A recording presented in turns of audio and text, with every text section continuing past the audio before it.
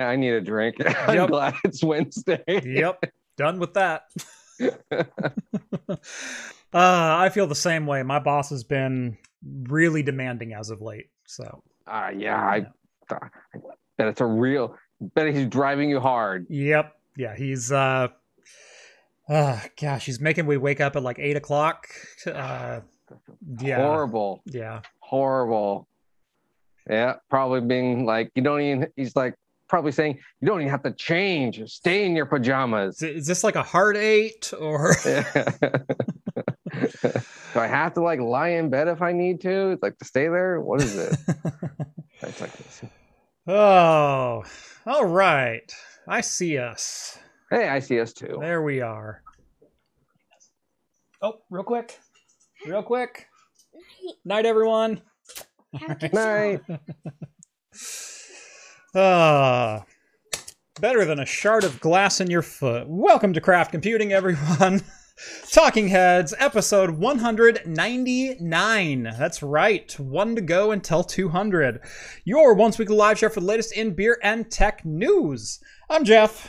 I'm John. Welcome to the show, everyone. Thank you so much for joining us on this Wednesday night or in podcast form over on Anchor.fm or wherever your favorite podcasts are found, or even the ones you don't like.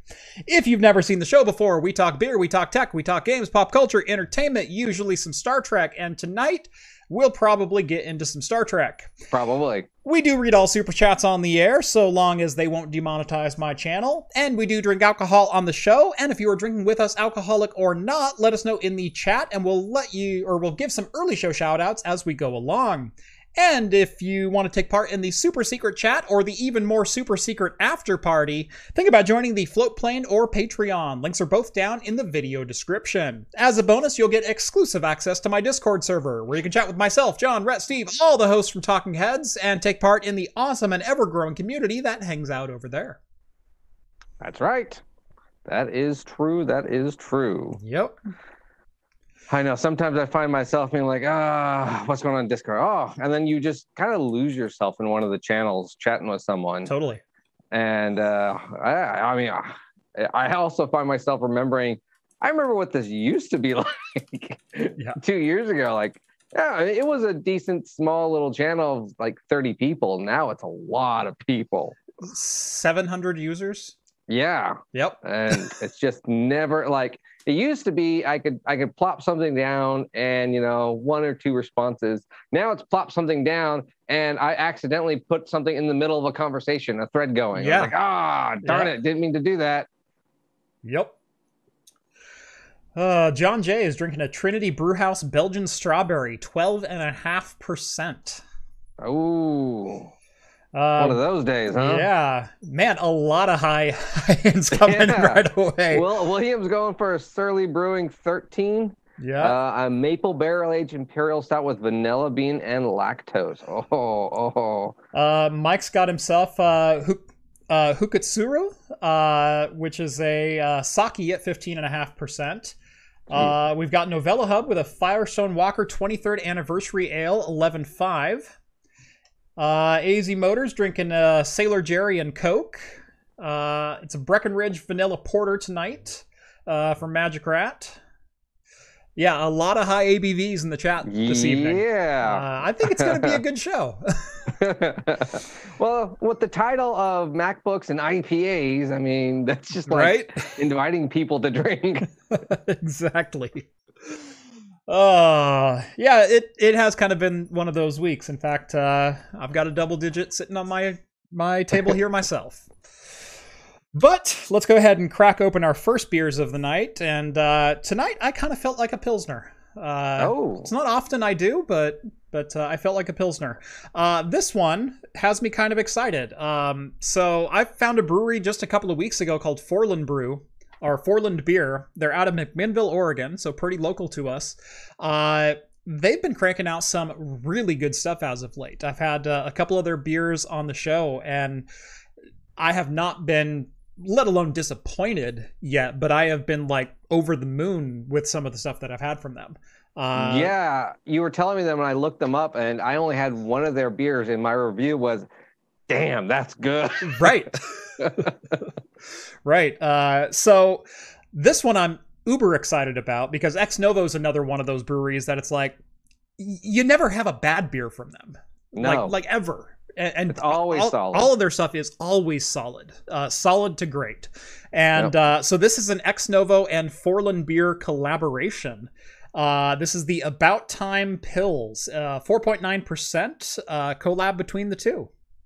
Nice. So I'm gonna give that a whirl in my brand new 100% official Craft Computing pint that you can get over on craftcomputing.store. Oh, look at that. Drink like a pro, as they say. As the cool kids say. That's right. That's what the people that know how to drink, that's what they say. John, what do you...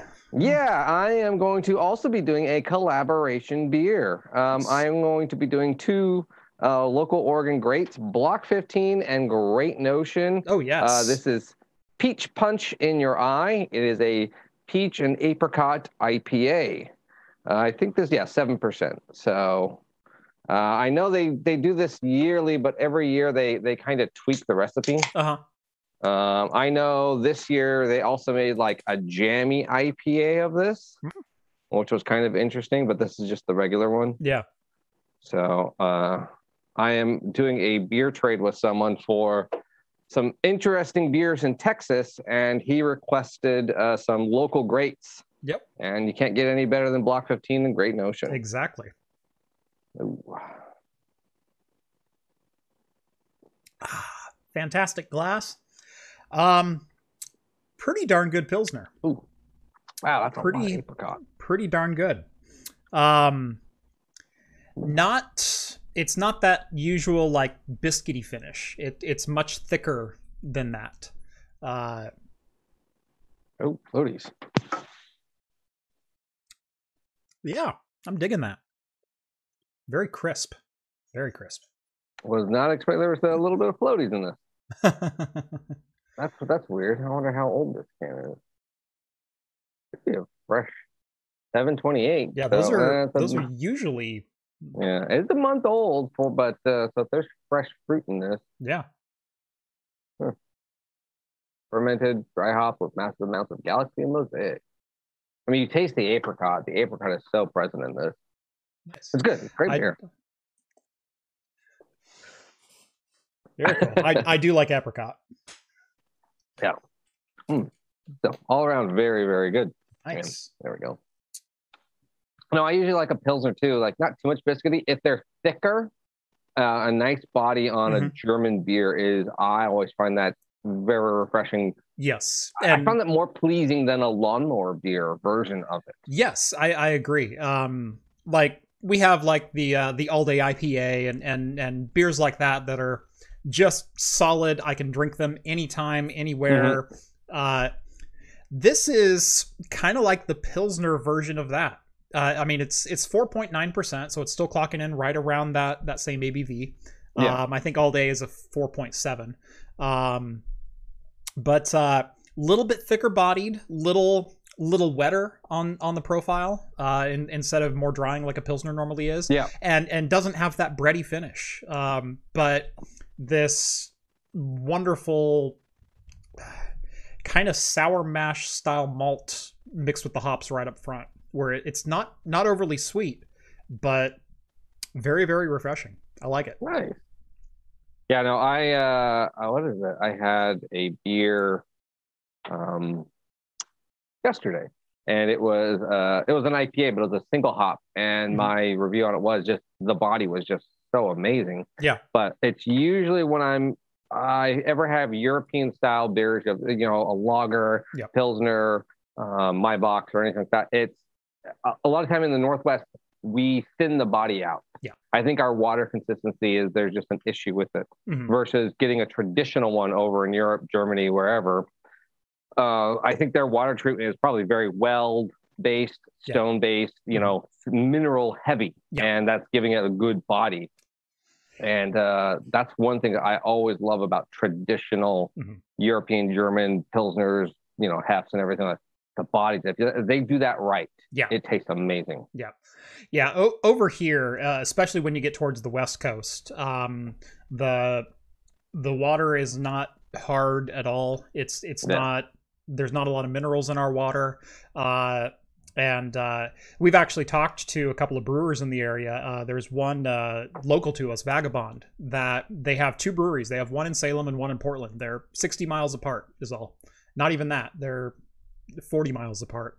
Yeah. And they brew different beers at different locations because they found if they tried to brew the same, like they have a hef,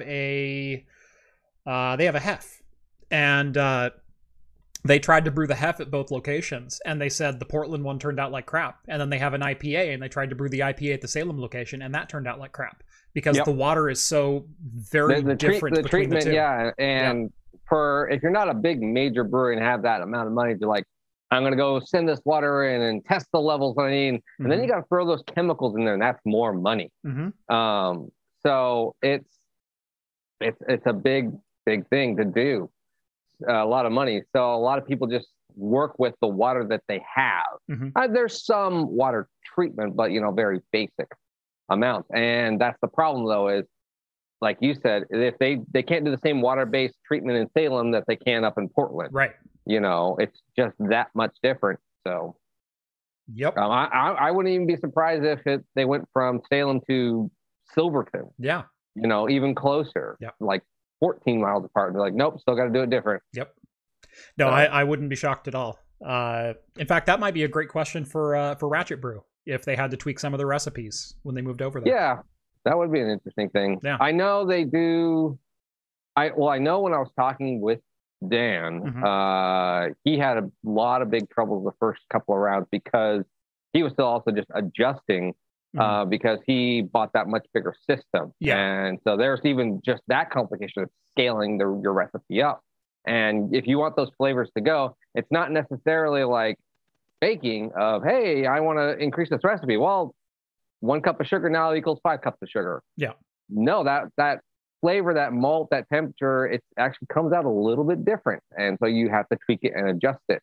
It takes longer for that liquid to cool down for however your system is to cooling it down. Might be even faster. You're looking for more efficiency, less efficiency. Don't know. Well, obviously you're always looking for more efficiency, but yeah, he told me the first couple of batches I know of him doing some of his staple beers came out different. And he was like, yeah, they just don't taste good or taste the quality that they wanted.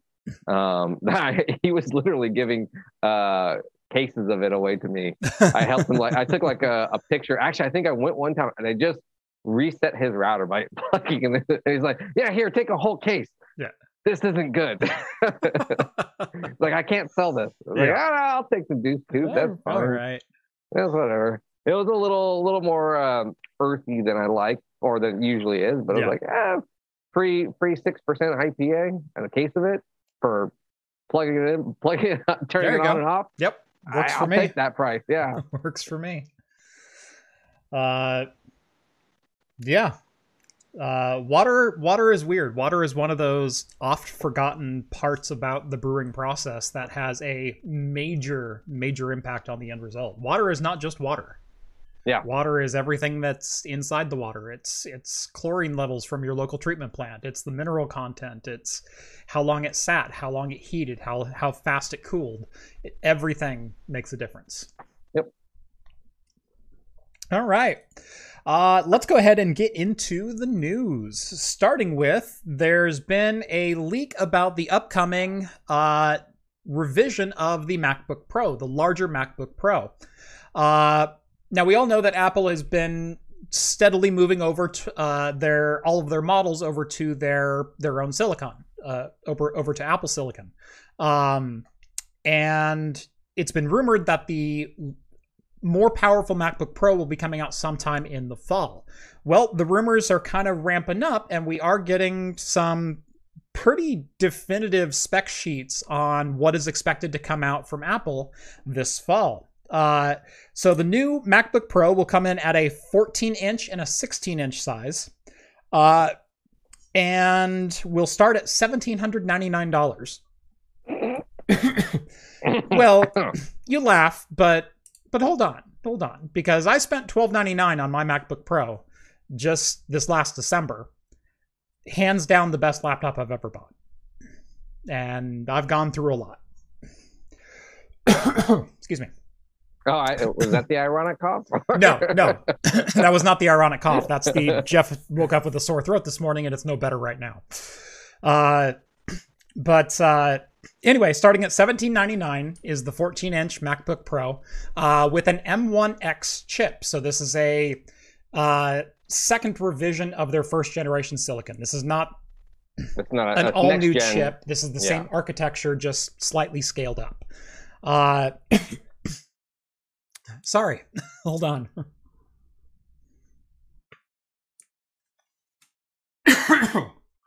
My mute button doesn't work anymore. Anyway, so 14-inch and 16-inch MacBook Pros are very likely in 2021. The M1X may also land in a revised Mac Mini. And depending on those specs, that may be an instant buy for me. Because I also bought a Mac Mini that I've been using for my 3D printing work, for both CAD design and controlling the printer.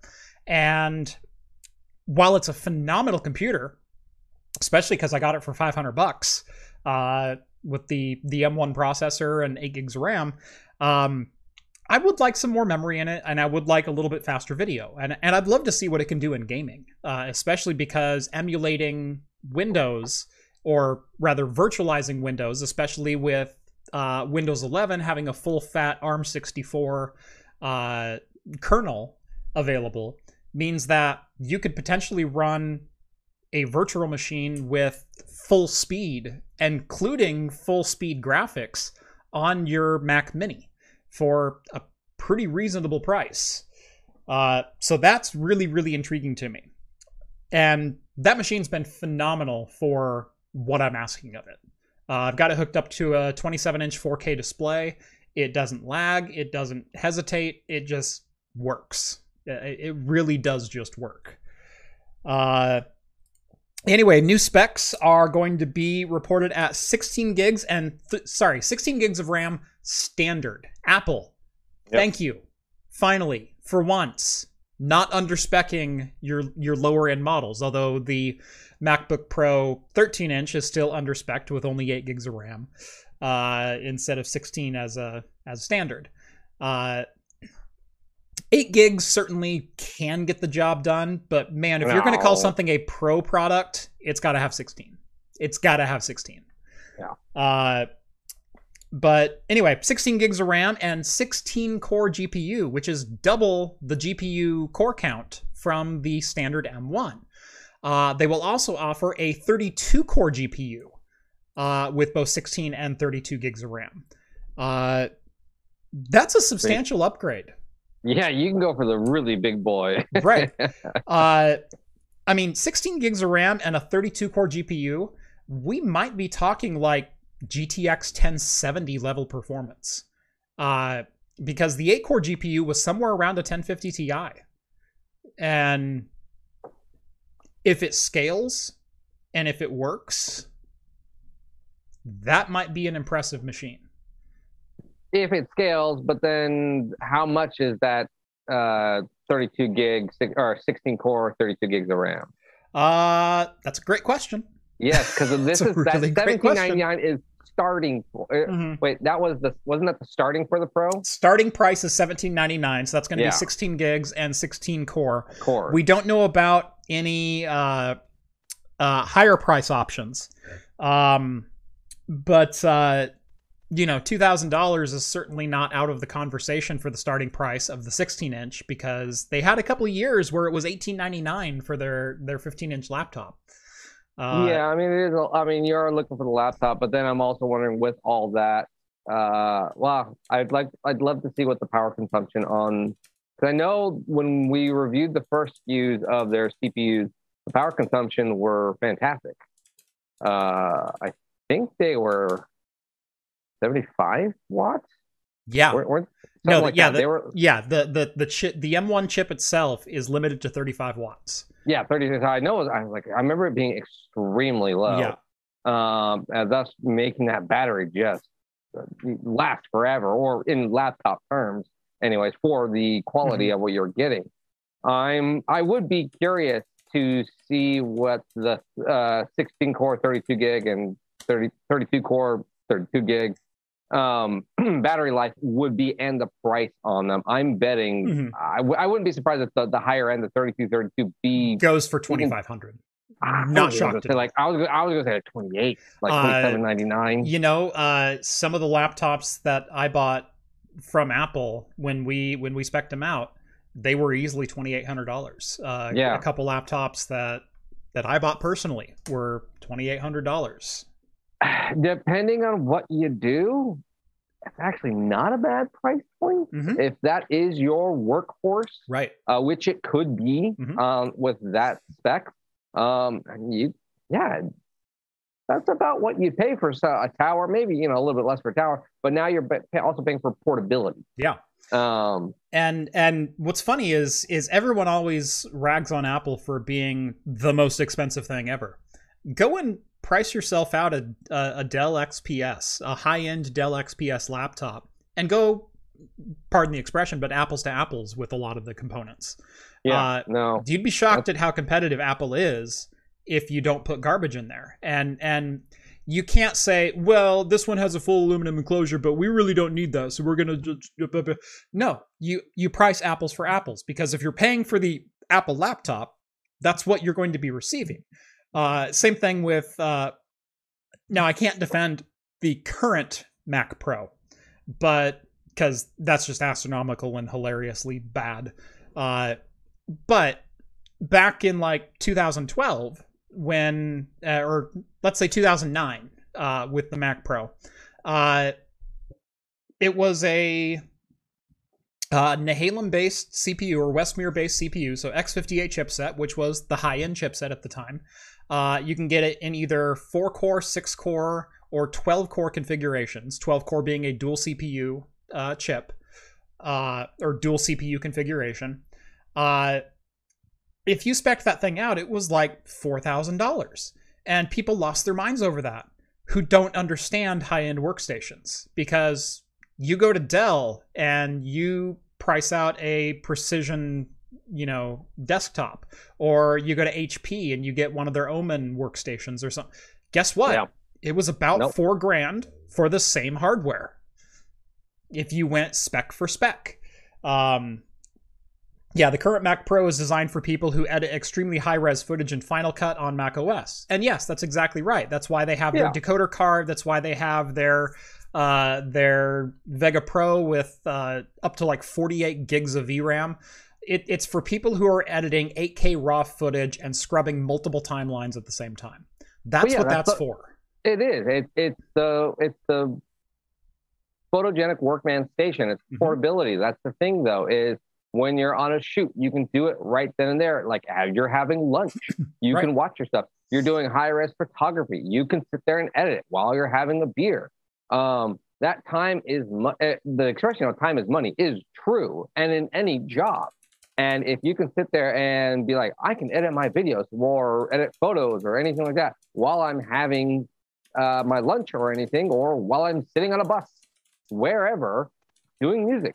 I mean, I was going to ding Apple for this, but then I thought, for those exact reasons, no, app, this is actually it's not unreasonable. Right. It really isn't unreasonable. Right. You are paying that hair for a premium, but you're getting that luxury of it's portable and probably going to be very reliant, especially with the last series that we saw, which is a great CPU, great GPU that's coming out. Yep. I can't complain. Now, if this was a couple years ago, maybe, but when they were still with Intel, and I think they were a little bit overpriced then. But the most recent Mac Pro, like I said, I am so underwhelmed by that machine. Now it's a beautiful piece of hardware. You can't argue with that. But using the Intel Enthusiast 3647 socket, but starting it at an 8-core, did they not know the Ryzen 1700 existed at that time? Did they not know that you're being beaten by desktop chips as far as core for core performance? It made it a terrible deal. But if you went out and you priced out that exact CPU and a high-end motherboard and the same memory that they're putting in, not the memory that they sell you as an upgrade, but the stock 32 gigs that it came with, you go out and you price yourself out a 16 gig, Vega anniversary card and things like that, because that's the PC equivalent. You get up there pretty quick. You really do. It still wasn't $6,000, but But yeah, no, like I said, the last generation, this latest generation of Mac CPUs, their CPUs and GPUs, everything's looking, or internally built ones, everything's looking very, very promising for Mac users. It's still too much for me personally that I would do. Plus, I don't have the portability, so I don't need it. But I could easily find myself of a friend saying, "Hey, I do this for a job. What do you recommend?" Because I think every host on here probably has those friends that say, "Hey, you're my computer guy. Right. What do you recommend?" Well, what do you do? That's one of the first. What do you need it for? That's usually the first question you always ask. And I might say, like, well, do you know Apple? Here's this, and you might want to consider it. So if these are true, it's not too bad. Now, if they go completely ridiculous on the prices for those really high up ones, then that's different. Now we're speculating on the prices that we think. Yeah, and we do know that Apple does charge a premium for build to order upgrades. I mean, they basically beat you in the face when they charge you for memory and CPU upgrades. Not only do they not give you a discount for taking out the parts that you're not purchasing. So like, let's say you get 16 gigs of RAM and then you need to upgrade to 32 gigs and it's $300. Well, hold on. The 16 gigs is still $100. Don't I get credit for that? No. Nope. Yeah. It's not build your own. This is the base. You take anything out, it's still that cost. Yeah. Sorry. Yep.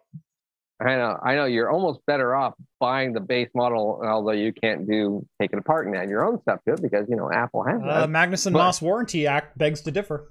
I know. But to just go buy those parts and then be like, I'm gonna go sell my old parts online, get a little kickback. Yep. I actually made that comment earlier today on Twitter because I'm going to be taking apart my RTX 3090 because the memory is overheating on it. It's idling close to 90 degrees Celsius, and whenever I do anything on it, it's hitting 110 and throttling on me. Yeah, and it's like, well, that's not good. So I'm just going to repaste it because I can do that in an afternoon and put it back in my machine because I actually do need more than 10 or 12 gigs of video memory for editing some of my footage. I edit sometimes ProRes RAW, but usually ProRes 422, and it's bandwidth heavy. It's intensive. It needs that memory, and right now I've got a 3070 in my rig right now because I finally pulled it when I realized it was overheating. But I guess the 3090 has been an issue with memory overheating for a while. So I'm hoping a really good set of thermal pads will fix that, and we'll see. We'll see. Yep, I know. I think I remember hearing early complaints of overheating on the 3090. Yeah, I remember a couple things here and there, but there was nothing like detrimental or overly alarming when I heard it. But then all of a sudden, Wendell over at Level 1, his 3090 reference card died this last week, and I got looking at mine, and mine's overheating too. And I went, oh crap. And I posted that on Twitter, and immediately I had 5 or 6 or 7 other people say, I also have a 3090 Founders card, and either I'm having similar issues or I haven't checked. I need to go look at that. So I'm curious to see, once I do the thermal mod, what the results are, and if it makes a difference, because While I was going to do a custom water cooling loop in this case, I didn't want to water cool the 3090 because sometimes I will be using that chip for benchmarking other cards or doing other things. It's not just my editing rig. And so I wanted that modularity to be able to swap out parts.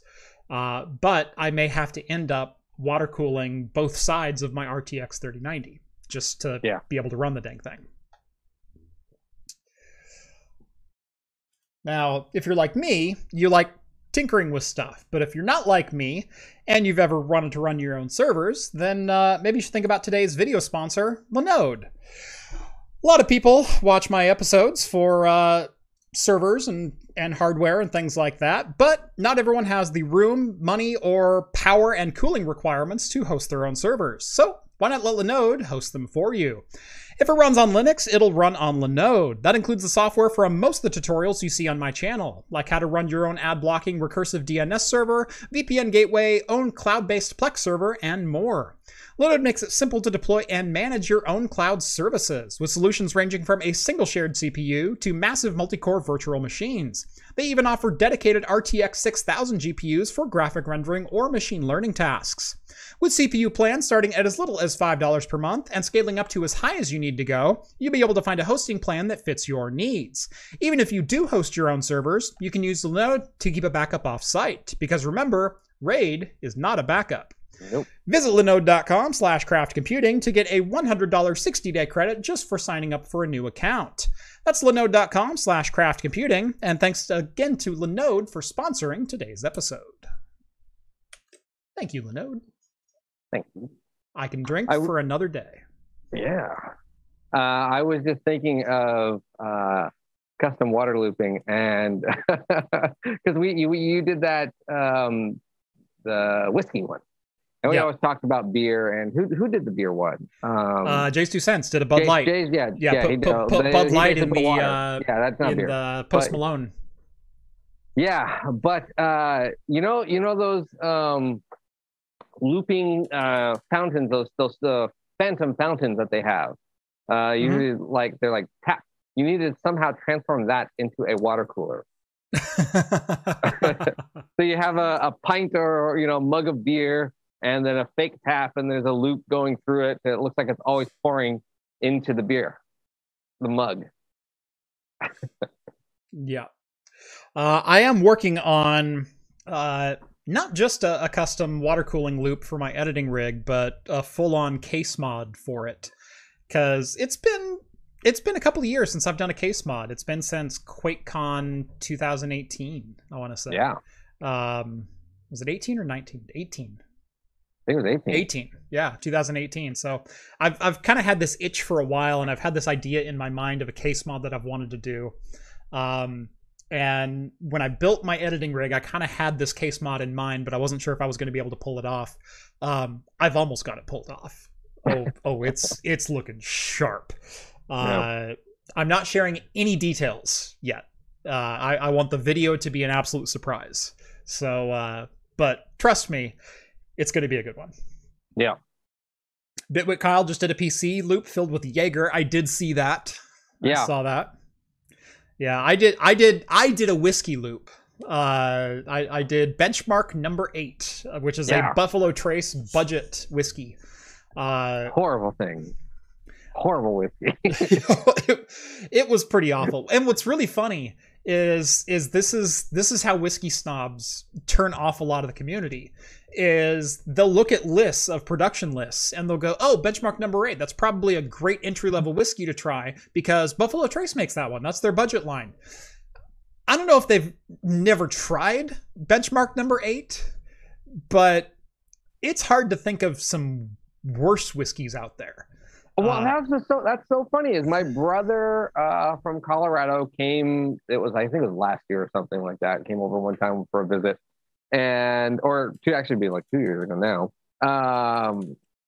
And he was like, "Oh yeah, my neighbor is this huge whiskey aficionado. He's always got all these really old whiskeys and everything. But he came to me and told me like, hey, here's my favorite whiskey on a budget. And it's like, you know what it is?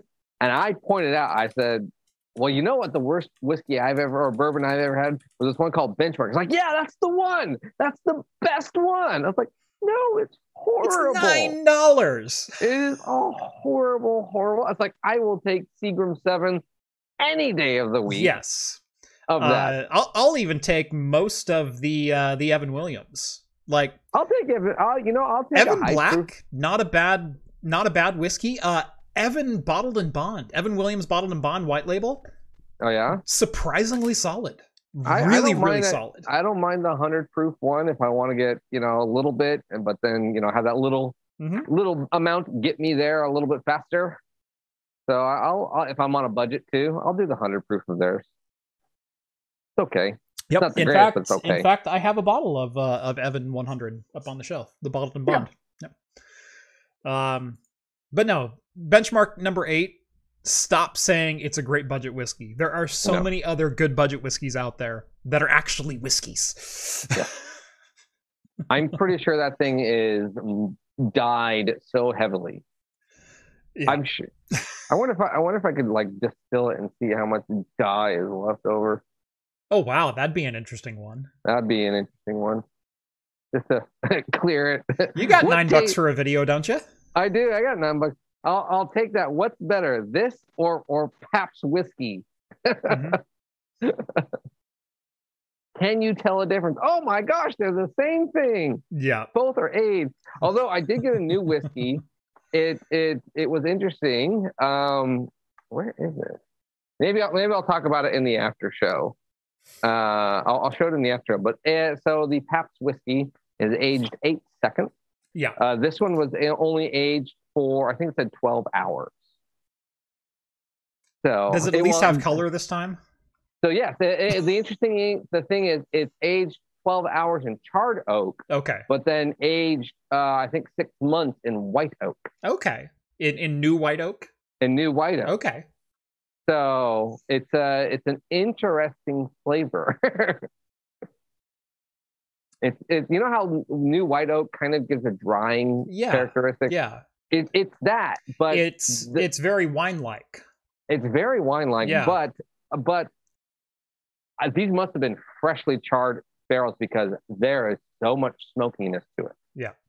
And it's like, this is like half peaty, like I would say half, like quarter peaty Scotch. Yeah. 75% drying white oak wine almost. It's very interesting. It's maybe good, but then it also has a very high ABV aroma, so it's not smooth. Okay. So, but if you want to know more about that, join the Patreon for the super secret chat afterwards. That's right. Get some behind the scenes, both of Craft Computing and Hops and Brews. That's right, and Steve and Rhett's place. You don't even have to get on John's OnlyFans for that. That's right. That was a close call. I'll tell you what. Last week, for me, I was like about to cash in 401k. And I was like, there goes my income. I will never financially recover from this.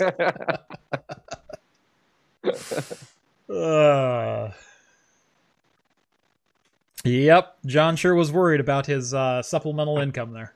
That's right. Okay, let's see. What else do we have on the agenda for tonight? Oh, right. HP, Hewlett-Packard Enterprise, warns of a bug in sudo that gives attackers root privileges on pretty much any device in their Aruba platform. Yeah, user elevation is never a bug that you want to see come across, let alone one that's rated high severity or applies to all products. Yeah. That's pretty much the story. It is CVE 2021-3156. It was first reported back in January, but it has finally been disclosed as far as what the bug actually is. And researchers believe it has impacted millions of endpoint devices and systems. I have deployed a number of different Aruba hardware. A lot of my facilities that I maintained, a lot of them were Aruba OS on the switching side of things, both at the core and at the endpoints. I never did too much with Aruba wireless deployments, but I did do a couple of small systems with them. Yeah, hopefully this is a bug that is pretty easily patched, although considering it was posted all the way back in January, I have my doubts that this is an easy one to patch out. Well, yeah, January, and then 9 months later, hey, here we go. You know, it's probably, we're going to have a patch in 30 days. Mm-hmm. You know, so it's been vulnerable for 10 months since we've known it, and probably for years because we never looked into it. Right. It was first disclosed in January, which means it's had impact far before that, or at least potential impact before that. So the vulnerability is named Baron Samdet. And it was introduced into the pseudocode in July 2011. So it's a 10-year-old exploit. I did not see that part. Yeah. Yeah. Yeah. So for 10 years, it was. Now, didn't it say though you needed physical access? You do need physical access. Yeah. So, well, you need to be on the network. So, yeah, either physical access. Physical access usually trumps all anyway. If you have physical access, you can usually get access. But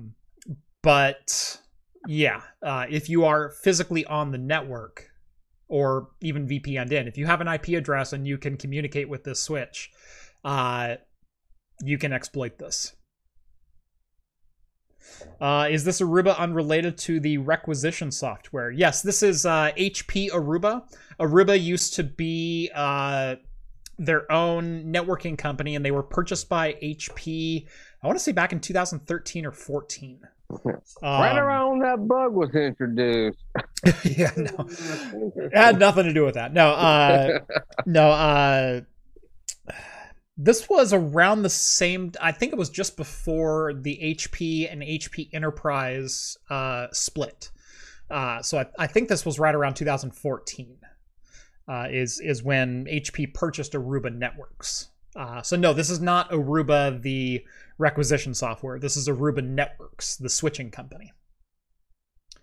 Don't. Aruba Wireless is terrible. I kind of gathered as much. I wasn't happy with their feature set. I wasn't happy with their controller layout. I wasn't happy with their licensing. I wasn't happy with much when I was researching Aruba. I had a couple clients still choose them, and I happily deployed them. But yeah, it's not one that I recommended all that much.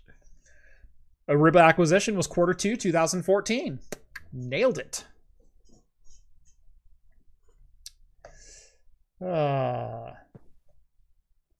Just got here. Are y'all drunk yet? No, I'm drinking a 4.9% Pilsner, although wait about another 20 minutes.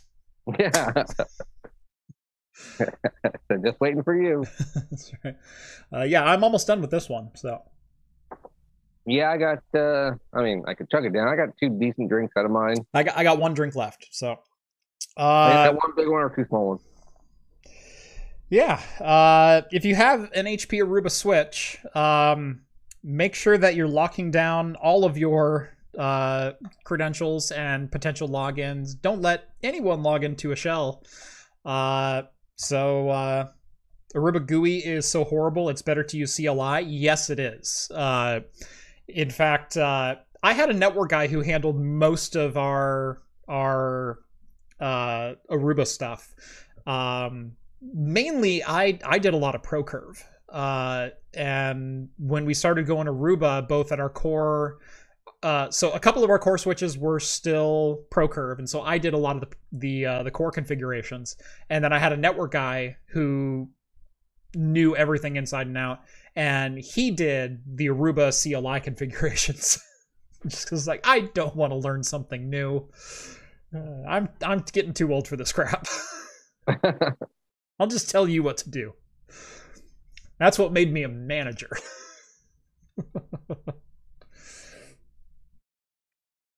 GI Pilot drinking a Modern Times Fruitlands, 4.8%. I've not had that one. I was gonna say, like, I was about to look that one up. I don't know if I've had that one either. I've had a lot of Modern Times. Delta Overtime finished a 10% double IPA. So. I've had that. Yeah, I've had that one. It's a sour. Okay, yeah. When it said 4.8, I was like, Fruitlands. I was like, that does not sound like a lager or a pilsner. Oh, it's a sour. So. John, you want to finish yours so we can open our next beers? And Sure. Before we get into the beer news. There we go. Delicious. All right. Nice. Do you want to intro yours first, or do you want? How about I can do? Well, I gotta go. Go get yours out of the fridge. Let me go grab mine. Yeah. Obviously, if you'd like to hear me shuffle through the beer fridge as always. All right, I can do that. So hang on, everyone can. There's nothing better than listening to John move like 12 beers that you really want in your fridge out of the way so he can get to the beer that he wants to drink. I told him what I was drinking earlier, and I told him the year that it was, and he goes, well, there's the 2018, there's the 2017. Hold on, I think I have one here.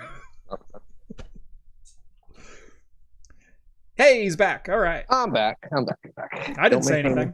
I figured as much. You're too classy of a guy, Jeff. I am. I am so classy. Okay, so I thought about having a big beer today. And I'm going to be having 903's Oak Age Coffee Coconut Sasquatch. It is a Imperial coffee, Imperial Chocolate Milk Stout, oak aged in coffee beans and coconut. Nice. I think this is 2020, something like that. I don't see a date on this. I think I bought it last year. Very cool. Old, right? My beer came in a box. Like box wine? No, like individually boxed.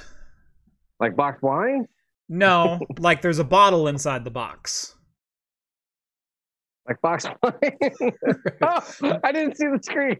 I was pouring. Wait, what is that? Oh, that's a good one. That's a good one. Firestone Walker 2016 Eldorado. This is an 11.8% blonde barley wine. And I believe it's barrel aged as well. I'd be shocked if it wasn't. Yeah, barrel aged blonde barley wine ale. Clocking in at 11.8%. They only produced 4,000 cases. It's a good bottle. It's a very good bottle. No, I almost positive. I almost positive I have what it'd be in the far back and take me a second to dig it out without breaking bottles. Yeah.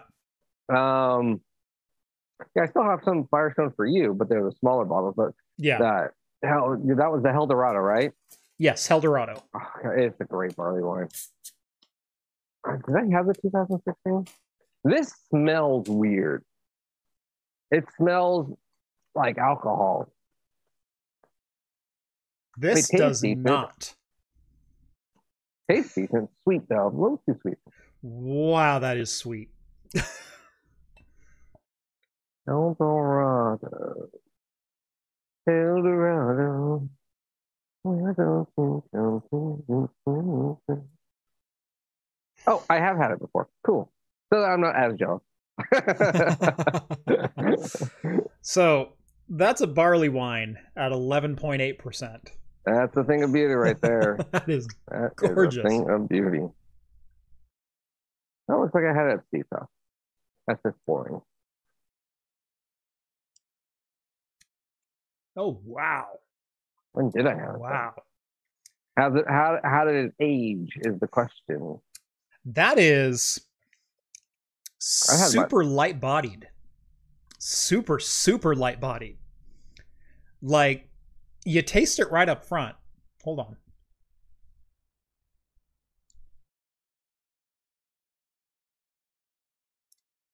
When I moved my hand, it was like gone. It was like just bubbles on my tongue. Like overcarbonated? No, not overcarbonated. Just like marshmallowy lightness. Okay. Airy, yeah. Yeah, very airy. Very, very, very light bodied. I remember Eldorado being a very good beer. It's very good.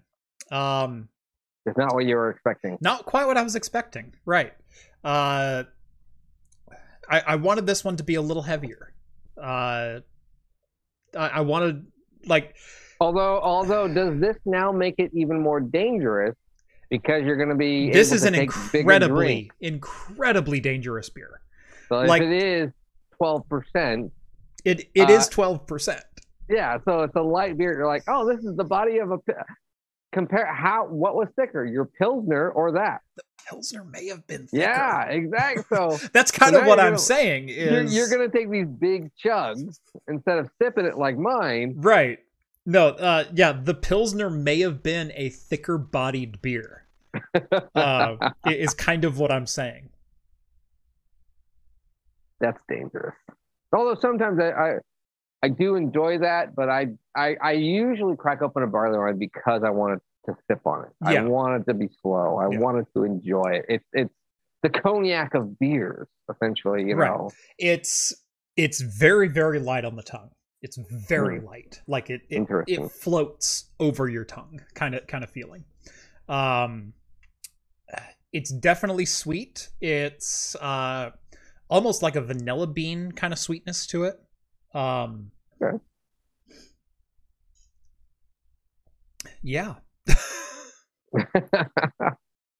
Yeah, this one's interesting. So it's Imperial Milk Stout. So that means there's obviously a lot of lactose in this that's sweet. I think it's too sweet, honestly, for what it is. It's so sweet, it's hiding the coffee and the coconut. Oh, yeah. I really wish it didn't have that. It's still a good beer, but it's like, you know, oh, this is a dessert beer. I don't want that IPA with this beer. I just wanted that beer instead. I'm going to be slowing this one down a bit. Yep.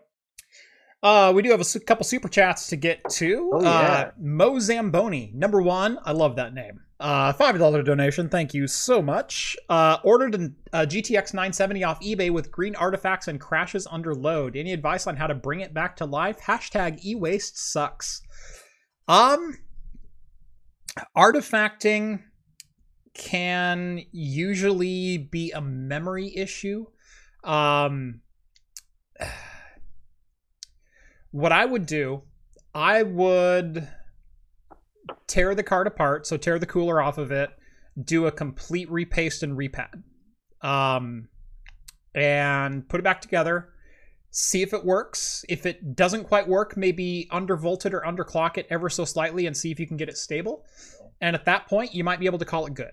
And if you can kind of get it working at that point at I think a 970 ran at 1100 megahertz, 1050, something like that. If you can get it stable at like 975, you can get the Maxwell BIOS editor and just cap it at 975. And then you have a fully working card that you don't have to worry about MSI Afterburner being on to undervolt and underclock and all that kind of stuff. Or if the memory's just overheating, then you can underclock your memory, or maybe just the cooling will help it. Maybe it doesn't artifact for 10 minutes and then all of a sudden it artifacts. That does happen. So I would say fix the cooling first, because cooling is probably the number one suspect there. And pray that there's no permanent damage. If there is permanent damage, you might be able to underclock it slightly to get it stable. And that's your second step. Is see if you can drop it 100 megahertz and see if it's still stable enough. And if so, you might have gotten a pretty good deal. So, yeah, the repad should hopefully solve any memory overheating. Rev says, I agree.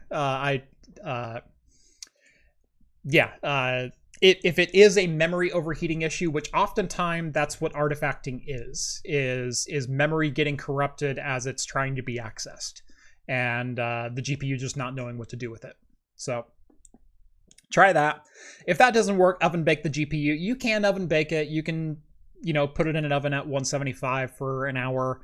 The thing is, you need to know how to oven bake a card, because if you do it too hot or too long, or it's not properly supported or anything like that, you can completely destroy the card or drop chips and capacitors off of it. If you don't want to burn your cookie. Right, you don't want to burn it. You don't want to drop parts off of it. You don't want to... I even don't like using my oven for it. Like, I want a dedicated piece of equipment if I'm going to reflow something, because I don't want lead solder melting in my oven where I just cooked a pizza. Like, that's asking for problems. So...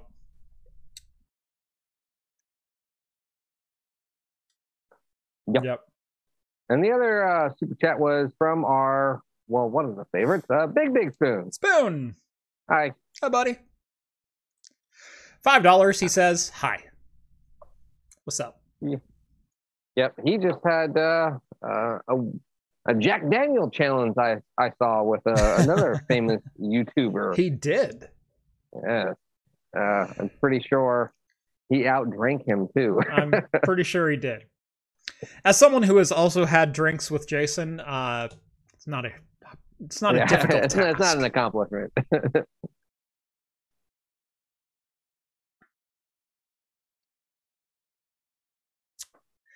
Not oven, food dehydrator. I've never tried a food dehydrator, but I don't see why that wouldn't work. An easy bake oven.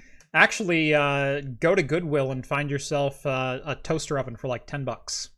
Because they're temperature controllable. You can usually set them as low as 150. And, yeah. Not a bad way to go. That's what I like doing, is used toaster ovens. Hi, folks. Y'all plan on doing any networking videos? Networking as far as what? I still have to go through and teach people, like, I've had a list of network videos that I wanted to get to for a long, long time. Like, how do you crimp a Cat6 cable? Like, simple stuff. Like, those have been ideas floating around for a while, and I probably should just sit down and do it, but I hate crimping cables as much as anyone else does. Well, what you need to do is you need to film them and keep them in your back pocket. And then, like, there are those weeks of, like, oh, it's slow, or something bad happened, with the video. Okay, boom, here's the release. Yeah. You need like 4 or 5 of those in your back pocket, and like on a holiday weekend, or sometime you're going to be like, I'm going on vacation. Well, I need to take an extra day to recover from that.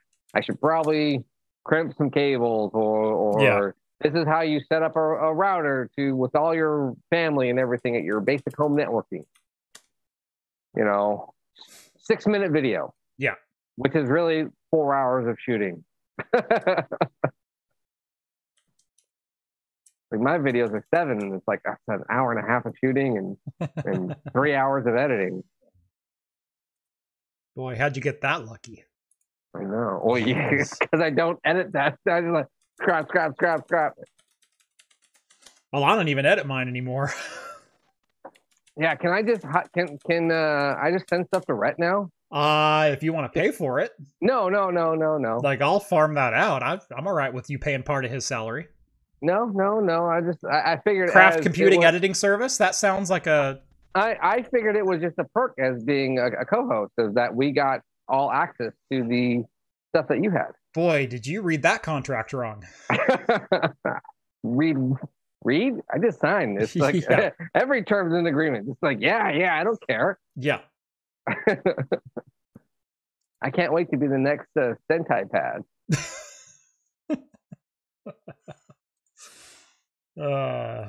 Sorry, I had to look up. I have a video coming out shortly.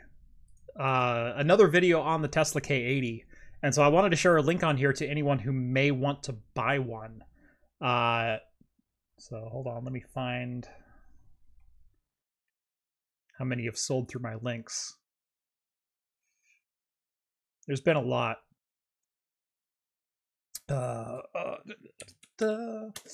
Yeah, so I'm doing some more testing with the Tesla K80, which is a dual GPU solution with 12 gigs of VRAM per GPU, 24 gigs total. And in the previous video, I said I can't partition this GPU. I can't get it to run in a virtual machine. All you can do is run it locally, and you can only run one GPU. I solved all that. So, yeah. So if you want a good GPU, let me go ahead and share that link really quick. So hold on. It's in here somewhere.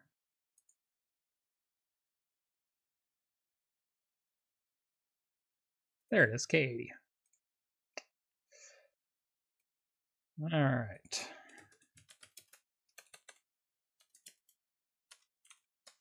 Yeah, I literally got this working today. How was the K80 average in Unigine Heaven? 120, 150?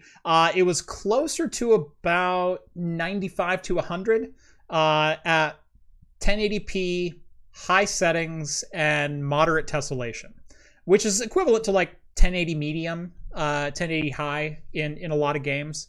But with 12 gigs of VRAM, you've got a lot of room on some titles to crank up some textures and lower your tessellation and overall resolution, and you'll be sitting pretty well with that. Anyway, you can get those Tesla K80s, which is dual GPUs, which means if you stick it into a Proxmox server, you can get 2 GPUs out of that for $170. And they're GTX, I want to say probably 970, 780, somewhere right around there as far as overall performance goes, but with 12 gigs of VRAM each, 24 gigs total on the card. Now in Proxmox, I can't partition them, but in Hyper-V with GPU-P, I can. And that also applies to the M40. I fixed partitioning for headless GPUs. So that video is coming out hopefully like this weekend. Like maybe as soon as Friday, because I'm going to try to film it tomorrow. But lots of cool stuff going on here at Craft Computing Labs. Mm-hmm.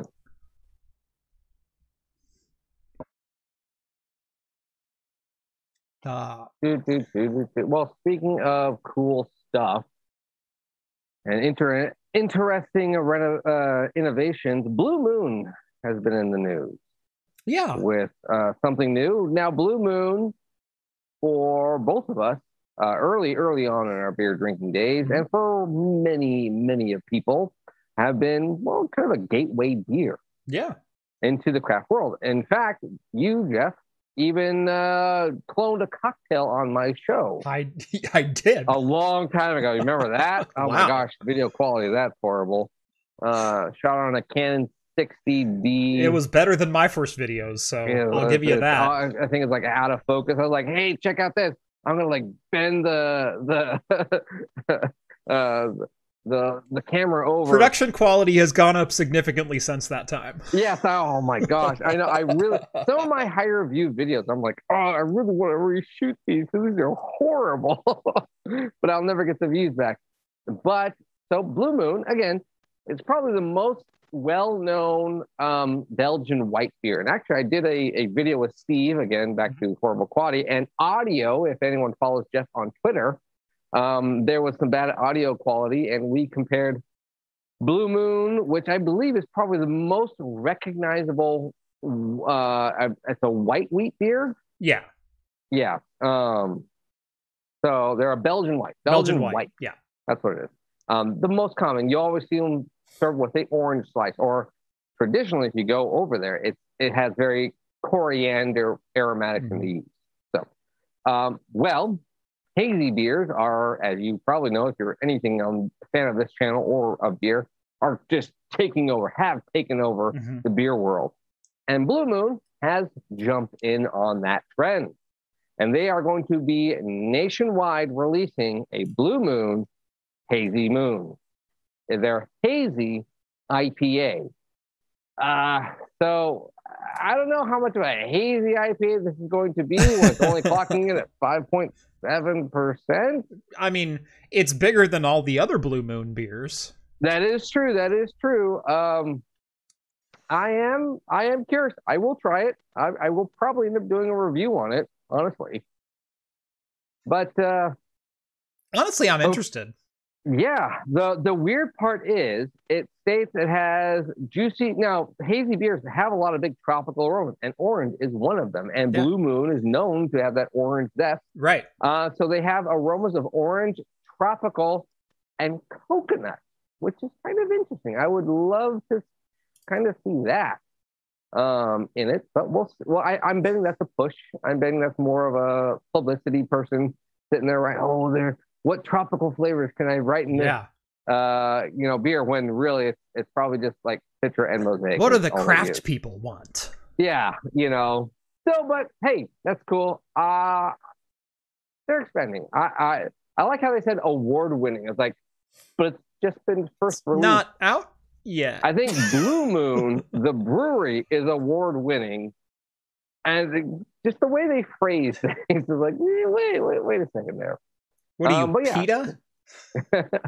So this is supposed to be launched nationwide, I believe, actually now. I think it just came out August 30th. So, or 2 days ago. Yeah, Monday. So, yeah, if you can find that and you are maybe on a budget, for all we know, this could actually be pretty cheap, Blue Moon.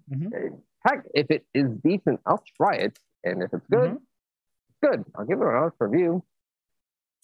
But yeah, so even the big major Molson Coors, Blue Moon people, they're going with the haze craze. Yep. It's hitting everywhere. So yeah, interesting stuff. But yeah, Blue Moon, I mean, I think wasn't that your gateway craft beer? It was one of them, definitely. So mine was Deschutes Black Butte Porter was the one that like really got me started.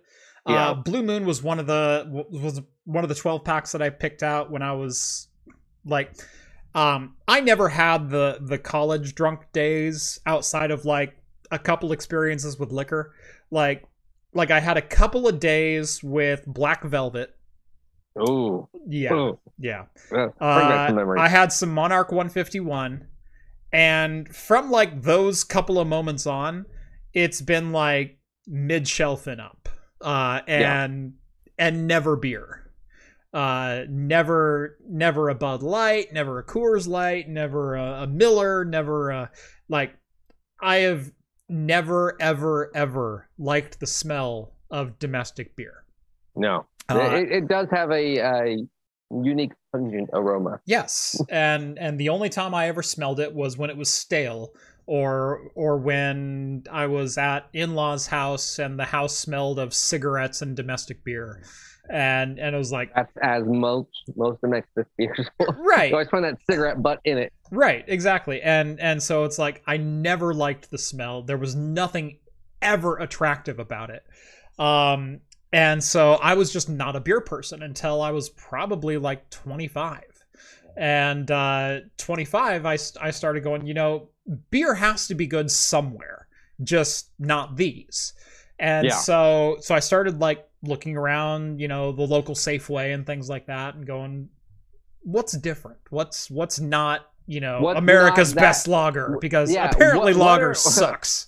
What haven't I seen on TV, NASCAR, or the Super Bowl? Right. Okay, let's go buy those beers. Right. And so it's like, German style, Belgian white. That sounds different. Right. It's not. Sounds different. Right. So I remember picking up Blue Moon. I remember picking up Black Butte Porter. I was a couple of years later to IPAs. But dark beers like right away. Like stouts, like stouts. Well, I mean, I think stouts are a lot of people's gateway into craft beer. Just from the chocolatey note, it's completely different than your standard Pilsner's lagers that are what the hipster or domestic beers, that we drink, that a lot of people drink. So it's just 180. So you're already sitting there. If it's dark, you're like, wow, this is just different. I'm cool. And we're not talking Guinness dark. Guinness basically just tastes like water. But yeah, I remember though, I had Blue Boar by Henry Weinhardt's. It was Henry Weinhardt's Hef was one of my others. It was Hefe, as they call it. Well, that's Widmer. Or Widmer, yeah, sorry. Yeah, Widmer, but it was Henry Weinhardt's Blue Boar, Widmer's Hefe, or Hef as everyone calls it. Yeah, it's Hef. With American Hef, whatever. The other one with American the orange Hefeweizen. You can't even say it right. I know, it's so horrible.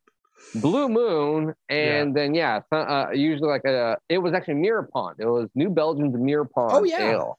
Yeah. And Fat Tire.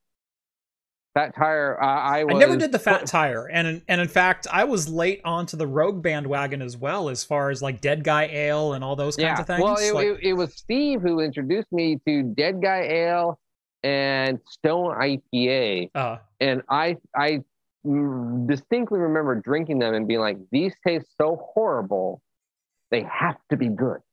Like, this is what the cool people drink. Like if you've ever had straight espresso for the first time, you're like, ugh, but it's so popular, I gotta keep trying it. And then it grows on you. I mean, okay, great example, Andy from eTechnic. Oh yeah. How many times throughout this show have we made fun of him, and on social media, Twitter, we've talked about beer stuff. You've even experienced with him firsthand. I've been drinking with Andy many a times. Yeah, big Stella guys. Like, oh, I don't like bitter beers. I met Andy with a Stella in his hand. Yeah, that's how I first met Andy in person. So through, I want to give credit to you and me. I think we drove Andy. Man, you know what? I know. I'm gonna give third credit. Claw. You, me, and our awesome moderator, Claw, who's also a moderator for Andy, pretty much pushed him into drinking IPAs. And now Andy has stated he is purposely seeking IPAs out because he wants that flavor. Yeah. And all of a sudden he's had some of this bold flavor and he goes, I find myself wanting it. Yeah, exactly. And that's kind of the idea I had when I had the Stone IPA and the Arrogant Bastard. It was like, these are so bad. Oh, Arrogant Bastard was one that took me like 3 or 4 beers to go like, I guess I get it. and Dead Guy and Dead Guy. But it was like always like, I have to have. I still don't like Dead Guy that much. It's okay. It's not one that. Yeah. For the longest time, I thought it was a strong ale, but it's a Maibach, actually. It's technically classified as a Maibach. Yeah. So, but yeah, it was one of those, it's so intriguing. It's like, it's so bad, but I got to keep drinking it because everyone else is drinking it. It's got to be something good. And then you drink it so much, and then you go back to what you had, and you're like, this is so flavorless. This is lackluster. And then you've had your horrible old beer, and then you go back to what you thought was disgusting, and you're like, oh my gosh, I'm picking out I kind of get all these notes. I kind of get it now. I'm getting these complex notes, just like with scotches and bourbons and everything like that. You're like, oh, this is too peaty. I'll never drink this again. You're on your 4th bottle, and you're like, oh, I find nuances. Yeah. It's like that. So, but well, in your 4th bottle, you're bound to find something. I'm not talking like 4th bottle in the night. I mean, because as you're down by the 4th bottle, it's like, this is the most wonderful thing ever. I get it. I get why people drink scotch. I totally get this. That ABV stuff really is good stuff. No. Novella wants to know if I liked the barrel-aged Dead Guy. I actually did like the Dead and Deader, is what they call it. The Dead and Deader Ale, which is barrel-aged in their Rogue whiskey. And that is pretty darn solid. And and like John said, it's classified as a Maibock. You don't get a lot of barrel-aged Maibocks, and it was definitely interesting. And it's a Halloween-themed beer that's not pumpkin. What's not to love there? There's that too. So yeah, it's got that skeleton all the time. So, but right. I guess my thought was Blue Moon is a lot of people's early on safe craft beer. Yep. And IPA has a big stink behind it. Yeah. Maybe this, with the haze craze, which is meant to be a little bit juicier and less of that grassy note, this might bring even more people in. Mm-hmm. So if you don't like IPAs, but you do like Blue Moon and you do trust them and you want something a little bit different, this might be actually up your alley. Right. So. Yeah, I'm even a little bit excited for this one. Like I kind of want to try what a large commercial brand does with a hazy IPA. Yeah, and I think this actually might, to my knowledge, offhand right now, from my memory, might be the largest distributed hazy IPA. I'm pretty sure it is. Like, yeah, again, this is Molson Coors. Yeah, Molson Coors, however you say it. Isn't Blue Moon InBev? No, I believe it's Molson Coors. I thought it was InBev. We're both clicking the link.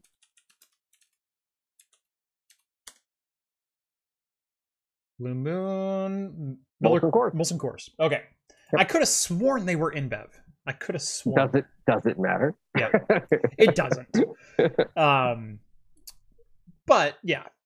But yeah, so this might technically be the most distributed hazy IPA. I'd love to see I'm thinking 10 barrel. Okay. Oh, yeah. I'd love to see the classification of like how hazy it is. I'm betting similar to the stout light review. Like it's gonna be a hazy. I'm like, I can see through this. Yeah. Like, no, that's not a hazy. Yeah. It's gonna be, they're gonna filter their hazy. Yeah. Definitely curious. All right, we do have a couple more super chats. Mo Zamboni, $5 again. Thank you again, sir. Thank you so much. Mo Zamboni is due to my late father's disinterest with the game catchphrase. Mozambique was the word, and said close enough, and threw it to my mom. LOL. So said Mo Zamboni instead of Mozambique. That's hilarious. Close enough. I get the points. Damn it. That's awesome. And Big Spoon, $5 again. 101 watching, only 39 likes. Tough crowd. I agree. We're up to 51 now, so. But hit that like. Seriously, what the heck, people? That's what the YouTubers say. Smash that like button. Yeah. Yeah. Hit that like button. Smash it if that's what you need to do. And I will see you in the next video. Okay. That's my Peter McKinnon. I was gonna say, like, some of those. Yeah. And I'm not making fun of Peter McKinnon. I love his energy. God, I love Peter's energy. Well, it's enough Coke. You can have it too. I'm not saying you can. I'm not saying that's what it is. But what? Speaking, when I was talking about bourbons and scotches and trying to enjoy that, there are some clear spirits out there that vodka to be one of them. This is a bad segue, so I was going to say gin. Yeah, this is a bad segue. But speaking of, there are some that I like. Here we go. Speaking of domestics and going into an area that is not usually where they should be. That is not usually tread by these companies. Yes, exactly. Natty Light. You heard me right. Natty Light is making vodka now. And the worst part is it's only 30%. So yeah, they're coming out. Yeah, I know. It's malt liquor. Let's be true. It's malt liquor. They're coming out with, I believe, 3 flavors. Let me see, where was it? It's 3 flavors of vodka: lemonade, strawberry lemonade, and black cherry lemonade. So obviously there is a theme of lemonade, right? But here's the one. Over under. How awful are these going to be?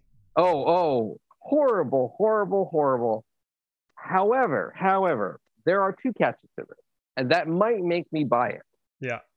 One, They're supposed to be ranging in between $9.99 and $13. That's not a good thing. That's below Smirnoff flavored vodka pricing. That starts at 13 and goes to 20. But here's another thing. Here's the big caveat. They are so sure you're going to love it. They guarantee a full refund if you don't like it. If you submit your receipt and state that you don't like it, they will refund your money. They will refund your $13, up to $13. So that's how sure that their product will not be really worth it. Mo Zamboni says Boone's Farm is officially on notice. Bravo, sir. An educated man right there. Yes. Oh, bravo. And GI wants to know, hang on, wait a second, is that legally vodka? Still yes, because some spirits are very, very strict in their definition of what the spirit is. Let's take the definition of bourbon in the United States. Bourbon is a distilled spirit that must be aged in new American oak, charred barrels, for a minimum of 3 years to be considered a bourbon. And the final version must be 80 proof or higher. That is 40.0% ABV or higher. And there's some other, and bourbon also implies that it's a 51% or higher corn mash, whereas a rye is a 51% or higher rye mash, and American whiskey can be a blend of various grains. But it is very regimented, very specific on what those terms are. Yep. Vodka means a distilled spirit. Yep. Rum means distilled sugar. There's like no specification for rum or vodka on where they're made, what they're made from, how old they're aged, what else is in them, if they're cut with anything, are they put in a barrel, are they not put in a barrel, there's no specification for any of those spirits. Even whiskey's got that light of even whiskey has a standard, but Pabst really blew that away. Their standard is just age it in a barrel, right? A charred barrel. Whiskey is not that much removed from vodka. Almost every spirit starts as vodka. And then depending on what you do with it, it turns it into other spirits. Now, you can have a corn mash vodka that's 51% corn that you put in a barrel for 3 years in new American charred oak, and all of a sudden it becomes a bourbon. But before that, it's a vodka. But if it's barrel aged for 2 years, now it's a whiskey. Do you think they would have been better off calling this moonshine? No, I don't. Because the flavored moonshine industry has been booming. It has been. But I don't think the vodka industry, as far as let's just say the lemonade target market, has ever gone away. That's true, but it's so saturated. It is so saturated. You already, like you said, the Smirnoff, Smirnoff's already got that thing cornered. Yeah, exactly. There's like 1 or 2 other brands that have it, and I don't never buy it. So yeah, Absolute that's like the high end. Even theirs is like 35%. So, yeah, Smirnoff is always. I would just be curious if trying to take a different route. But again, Natty is not necessarily known for being craft. I also found this very funny that they're like, hey, we just took 8 beers that are really old from our lineup, and Molson Coors or whoever owns Natty Light got rid of them. Now let's add some vodka to our portfolio. Yeah. We just got rid of 13 core beers that people used to love. One was a Natty Light, by the way. Right. I think it wasn't the holiday one. I think it was their second holiday one, but apparently it's good enough to base a vodka off of. Yeah. Probably just distilled that down. Yep. But no, yeah, there's a lot of debate about what is a whiskey right now. I gave the definition for a bourbon and a bourbon alone, and then there's also rye, which is the same as bourbon, but it's 51% rye as the mash bill. There's also just whiskey in the Americas, which has no age requirement other than it is barrel aged, and no specific mash requirement other than it is done with a mix of barley, wheat, or rye, or corn. Yeah, barley, but it doesn't have, there's no percentage. There's no percentage difference in that. So in America, we technically have three types of whiskey. We produce bourbon, we produce rye, we produce American whiskey, and bourbon and rye are very specific as far as 51% or higher of the grain bill of either corn or rye, and 3 years minimum in new charred American oak. That's the minimum requirements. It can be aged longer, but it can't be aged shorter. And then there's straight, and then there's other specifications, but blended. You can do blended and blah blah blah. Yeah, but as far as American whiskey, all it means is that it contains either wheat, barley, rye, or corn, or a mash mix of two or more of those, or even just one of those. Aged in a barrel. And it was aged in a barrel at some point. Yeah. That's it. If you would like me to pull out some whiskey as classified, I pulled it back, but it's 8 seconds aged. Yep. It is clear as vodka. So it's not good. It is Pabst vodka, or Pabst, I said vodka, but whiskey. But yeah, it is their claim to fame is 8 seconds aged in charred oak. I think that actually might be the only thing. It's multiple grain mash and charred oak. Yep. It doesn't have to be new. Is it new charred oak? I don't think it has to be new charred oak. It just has to be aged in oak, or aged in barrels. I think aged in barrel. I think it has to be charred barrels though. Yes. Yeah, it does have to be charred barrels. Yeah, charred barrels. But it can be repurposed charred barrels. And the funny thing is that American whiskeys have to be, as far as bourbon and rye goes, has to be new American oak charred barrels. Scotch has to be aged in used barrels.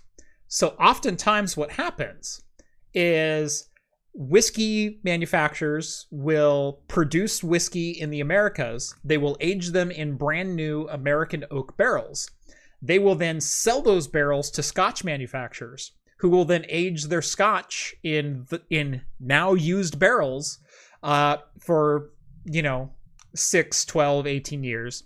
And then those barrels get sold on down the line to whoever else wants them, whether it's cognac, they come back to America to be aged in Scotch barrels, whether it's beer barrels or whatever. So yeah, the barrels literally travel all over the world because the Americas can only use them once to produce bourbon and rye. Yeah, no, actually there is a huge history of like barrel tracing of there's even a big market of like, I want an individual marked barrel, because a lot of these barrels are individually marked and serial numbered.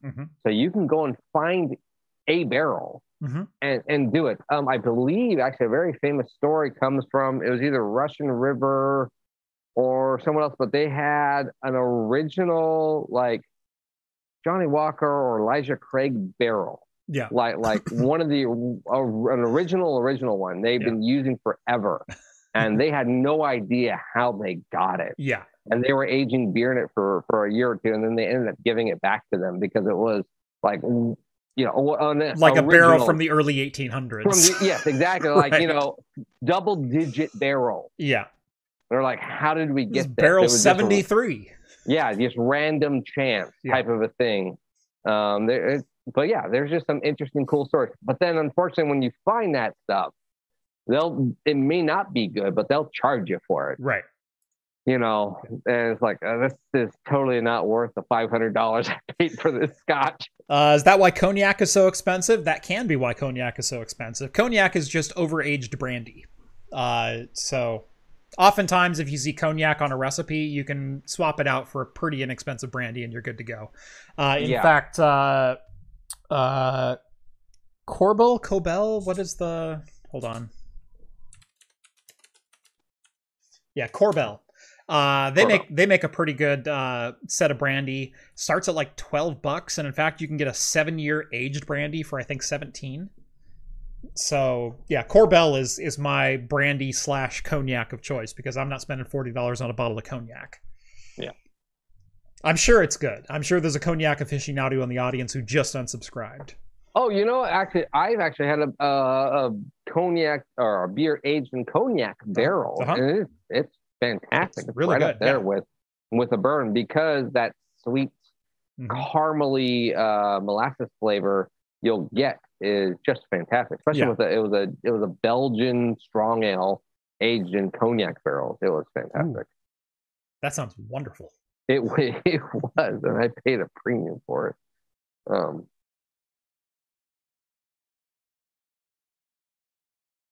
But yeah, so that right there is all of the news. Yep. Hey, you know what? We made it pretty far. We did. With what we had. I like it. I'll go with it. Yeah. This is still incredibly light-bodied. And I'm making sure to tell myself to sip it because I could just like gulp this. I could totally just like slam this beer. Like I'm feeling this and I'm not enjoying. Like it's a good beer, but I'm just not like. Yeah. It's too much. And I have to say, while this is good, it's not nearly as good as I wanted it to be. There was a forum I was on. We were talking about aging beer, and how the guy asked, it's his first time aging a beer, and should he age it or not? Yeah, because he aged a beer for 1 year, and he thought it was fantastic. So then he asked the question, how long? Yeah, and it is true that aging beer. The answer is great question. That's exactly true. Right. Yes, exactly. The problem is you have no idea how that beer was stored before you bought it. Right. You have no idea what went on. And then after that, are you properly storing it yourself? Unlike wine, beer is not supposed to be shelved sideways. It's actually supposed to be standing up vertically. Yep. I mean, it's okay to do it for the first year or so, but if there's any active yeast or anything like that sideways, you're just causing more yeast and more surface area for that yeast to touch and everything. Yeah. And it's just going to contaminate it differently. And then there's temperature control. Yeah. You want it to be either, if you have room in your fridge, great, put it in your fridge. Yeah. But if you don't, you're looking for like basement cooling. Yeah, you're looking for subterranean. You want 65 is what you want for aging beer. Which for aging beer, for most people, they don't have room in their fridges to hold something for 5 years. I've had that beer for 2 years. but then, that's the thing, though. So you've had it for 2 years. Yeah. How was it stored before you bought it? That's a great question because I bought it off the shelf somewhere.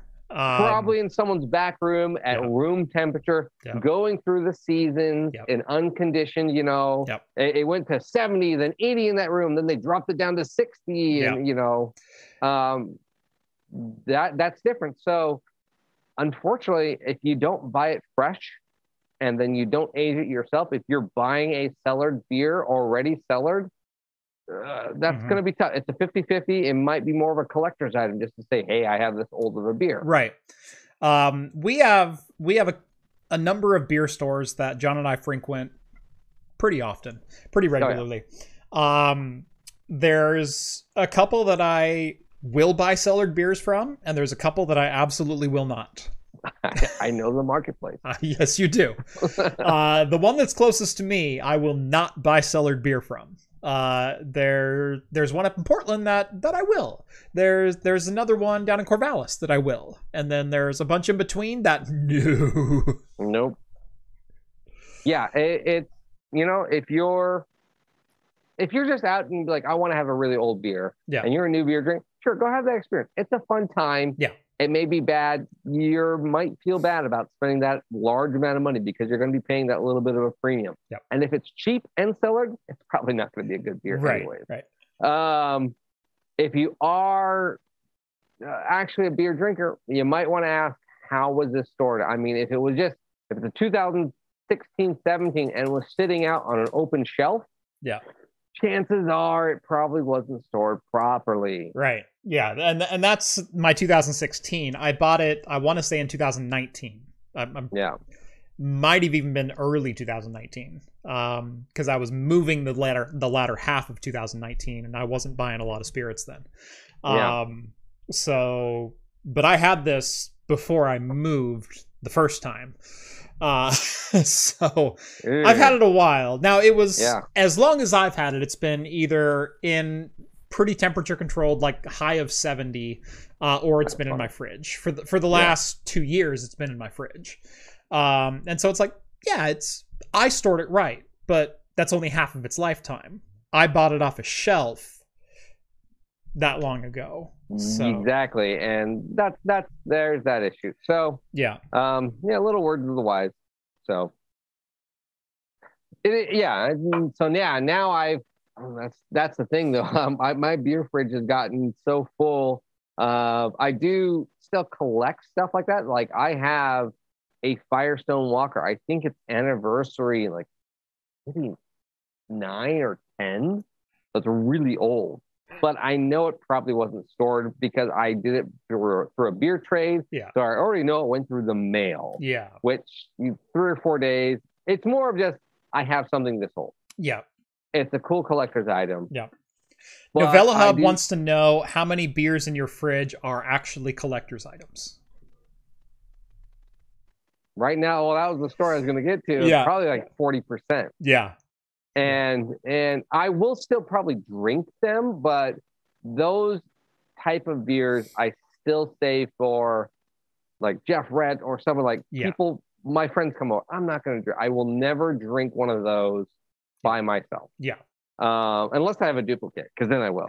Right. And that's kind of what I am. If I see a rare beer on a shelf or in a fridge or there's a couple places locally that I can get properly cellared beers, and they'll do Twitter releases and things like that, like, hey, we're getting rid of a case of this. Yeah. Right. And John will text me and I'm like, yeah, I already saw it, I'll get you a bottle. They have done that multiple times. But closer to you. So at those times, from those trusted places, I will buy multiple bottles of collector's beers that are multiple years aged, and then it's like I can have one of those on the show because I feel like I'm drinking that collectively. But it's not something I'm going to open just on like a Thursday night for myself. Oh gosh, no. Yeah. No. And what's so weird is now. Well, that was the problem. Is I've now gotten to my shelf of there's my collectibles and then there's my shareables. Yeah, that's a whole different category. Right. And these are the beers that I want people to experience with me. Yes, and now I only probably have like a rack and a half. Well, actually, I do have a whole shelf of dedicated. If I'm going somewhere, these are the beers I'm bringing, and I don't want to drink them because I'm like, I'm sick and tired of drinking these. Yeah. It's those jammy sour. I am so tired of drinking jammy sour. I have a jammy sour for you still. Oh, God. I'm so tired of drinking them. I went to a birthday party this week, and they were like, hey, don't bring presents, just bring beer. And I was like, okay, great. I brought a 4-pack of jammy sours. Yes. I was like, I need to get rid of these. Every family event that I have, where like it's me, Steve, and my nephew, who is the only other beer drinker who's willing to try it, is, hey, I brought 2 jammy sours. Let's drink these. Yeah. And it's just like, because I'm done with them. They were cool for. They're one-trick ponies, in my opinion. One-trick ponies. Yeah, they're done. And similar with the hazies, we've talked about the acid burn, and once you've had X amount of hazies, you've had them all, I guess that's kind of why I was interested in Blue Moon's take on it. And I've always been a very advent person of brew a good, clear IPA first, and then I'll drink your beers. Harley says that when I open something from the back end of the basement, I refer to it as bottle lottery. Ooh. I think I'm going to steal that. Because yeah, I have some beers that I've saved for multiple years. I have no idea if they're going to be good right now or not. I just have no clue. They started as good beers, and that's why I bought them and why I wanted to save them. So the interesting thing is I have good beers to give to you. Uh-huh. I then have beers to give to you. Yes. But the problem is, I know if I give them to you and I'm not there, you will never drink them. You're right. You're right about one thing. So, dear God, I hope 2022 is better. Oh, and me you're too. gonna be drinking some really old domestic beer. So I bought this at the tail end of 2019, and I wanted you to try it. Yeah. Do you remember 2019 and how naive we were at the problems that we had? Oh gosh, GPU prices are so high. Man. Oh, this sucks, man. Building I had to pay full MSRP for a 2070. Oh gosh. $1,100 for a GPU. What? I still have, by the way, Four Loko for you. So it's I got them all. I got it all. In fact, I kind of think I have more of those taking up shelf space of just stuff for you. Are these like the 14%er Four Lokos? Yeah. Okay. The hard seltzer 14%. Oh, okay. You got some of those. Yeah. Oh yeah. I mean, it's like, look, I know you're not going to drink all of it, but I need you to have a drink of it. I'll have a drink of it. It is worth the $2.99 of it that I spent for it. 14% and $2.99. Can you believe that? You still have to drink the distilled MD 2020. Oh, I'm surprised that hasn't eaten through the bottle yet. It's vodka. Oh. Ooh. What do you think was better? The Natty Light vodka or this? You know what? Give me a strawberry lemonade Natty Light and we'll compare. Oh, that would be fun because that smells like Fruit Loops. It doesn't taste like it, but it smells like it. Oh, pray for me. So I can't wait for we'll see each other again soon, and I have saved everything, Jeff. Mm-hmm. I have saved it all, and it's just constantly growing. I do have, like I said, I do have some good stuff. I have some good stuff for you too, John. I have some Firestone Walker boxed beer for you. Cocktail based. You still have a beer of mine that I do. We were supposed to do a video of. Yep. 2 years ago. 2 years ago, yeah. Man. Right? Oh, God. Remember 2019 and all those problems that we thought were the worst things ever? Oh, man. Man, we just can't find time to get together to drink this beer. We're always like, damn. We'll drink it next week. It's fine. We'll drink it next time. Man, if we only knew, we'd have been faced all of 2019. Yep. Well, So, Steve and I certainly got that all out of our systems. Yes, I know. Anyway. Unfortunately, you get sting. Well, that's what happens when you guys were neighbors. That was so much fun. Yeah. Do you still have a couple Mother of All Storms for me?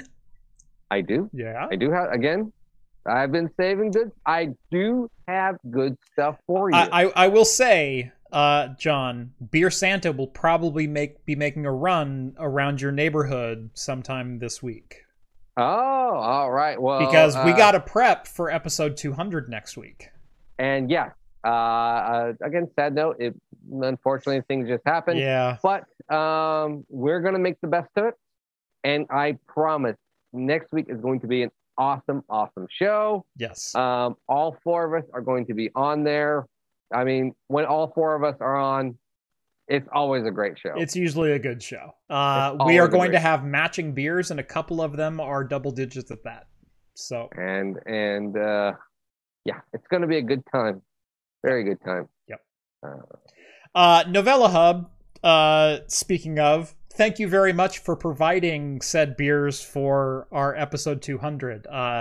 He sent us a 3-pack for each of us, and that's what we're going to be drinking on the show. So we will all be opening the same beer, just from different places. Yeah. So I've also got some Hop Slams. I don't think I have any Hop Slam for you. I think that was for Steve and Rhett. I've had it before. So yeah, exactly. No, I've got a pair of those for each of them. I do have a couple of beers that were specifically for you, though. So both to review and otherwise. God, if they're just not pickle, please. They're not pickle. Well, one. God. So you're not getting out of it that easy. No, I'm not. Unfortunately, I did a bad thing. Is I did trade for very, very interesting pickle beer. It was okay. Here's the premise. You gave someone else beer for a pickle beer, John? Hang on. No. I'm gonna shoot you this premise. Bourbon and pickle. Bourbon and pickle. Okay.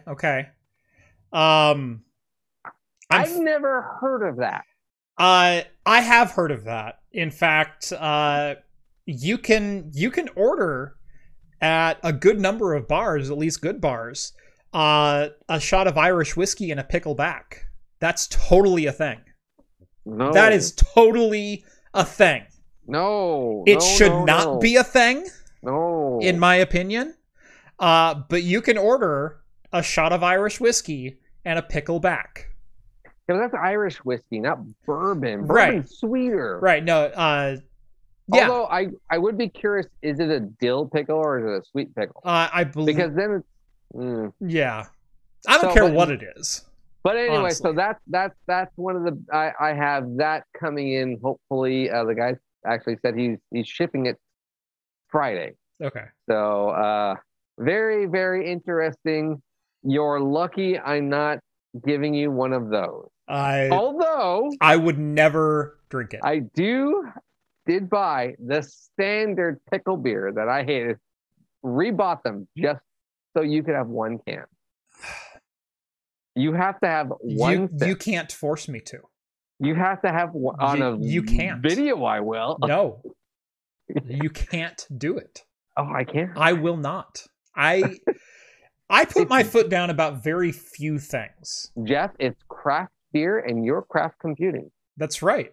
I can also draw the line because I have 235,000 subscribers who will listen to me about my educated opinions on things. And then they're going to sit there and be like, well, why won't Jeff try this?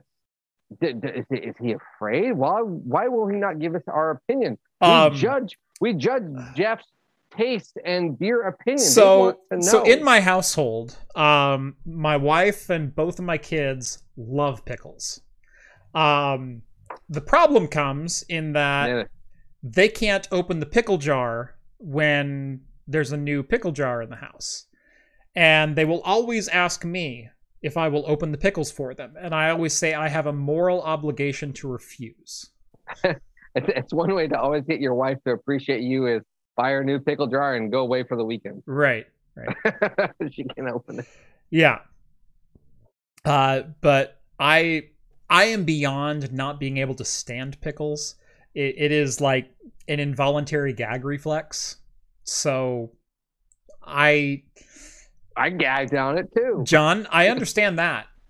I flat out refuse. If anything, you have to have at least a can in your fridge. It'll sit there forever. Great. It'll outlive me. It'll be the oldest aged canned beer you have. Oh God. I purposely bought it. I bought 4. Raid Shadow Legends ad for pickle beer. If John pays me as much as Raid Shadow Legends has offered me, I'll open the pickle beer. I didn't say I'd drink it. I said I would open it. You know what? Even if you opened it and smelled it, you beer pulse. Because, okay, so the difference between this pickle beer and normal pickle beers is normal beers that claim to be pickle are cucumbered, dill, and salt based. Right. So it's almost the beer. Now, what's funny is I don't brine. mind cucumbers at all.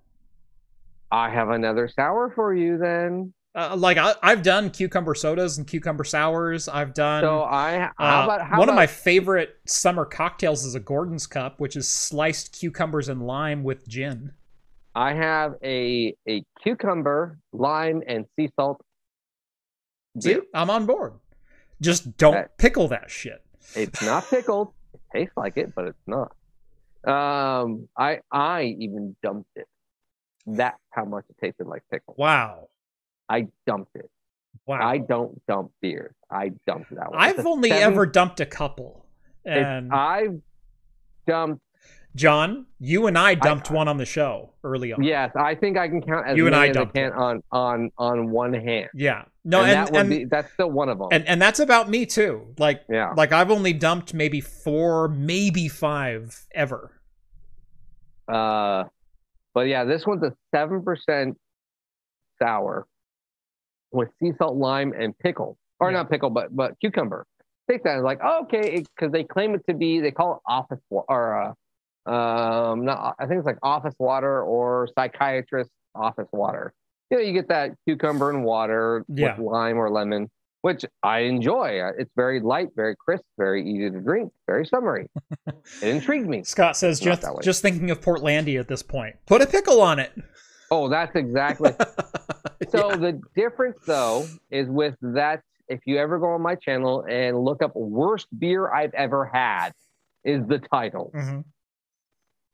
That pickle beer is not it's not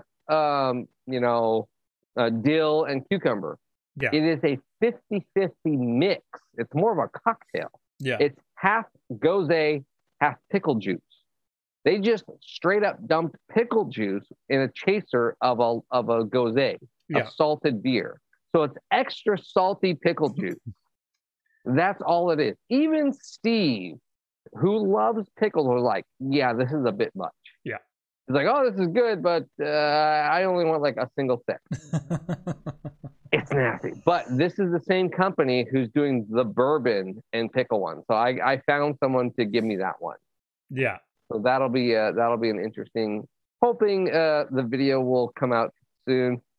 Or, Jeff, you're a bourbon aficionado. You'd love to do it. I will save it.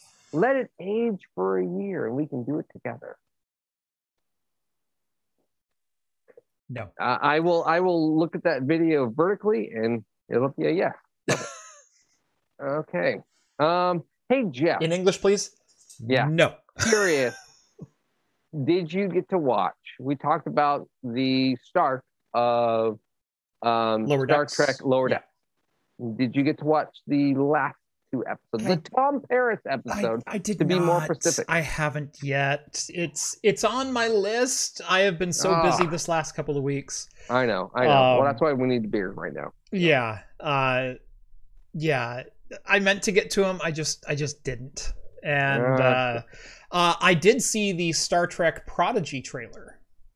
I saw that as well. I am intrigued by that. Yeah. I do like the graphics. I know early on we talked about that being because it's a Nickelodeon backed Star Trek. Yes. And being a little bit too kiddie, kind of more Clone Wars, we were kind of thinking. Yeah, but I'm not necessarily opposed to that either. But I liked the I was talking like graphics. Oh, graphically, yeah. I do like the high end. I think they put a lot of budget into the graphics of this. Yeah. And from my this is not Paw Patrol. No, yeah, this is like Paw Patrol, the movie graphic. Right, right. It looks pretty good. I think it is Nickelodeon. It's going to be streaming on Nickelodeon, but I think it's a collaboration between Nickelodeon and Paramount. Yeah. So there is a little bit more money than their standard show. And from the trailer, to me, the premise came off as it's in a bit of more of a distant future. And there's an experimental ship called the Prodigy. Yes. And so it's not necessarily these gifted kids being trained by Janeway, which was, again, the original theme was like, oh, Prodigy, okay, these are right, you know, best of the best at Starfleet Academy, right, type thing, right.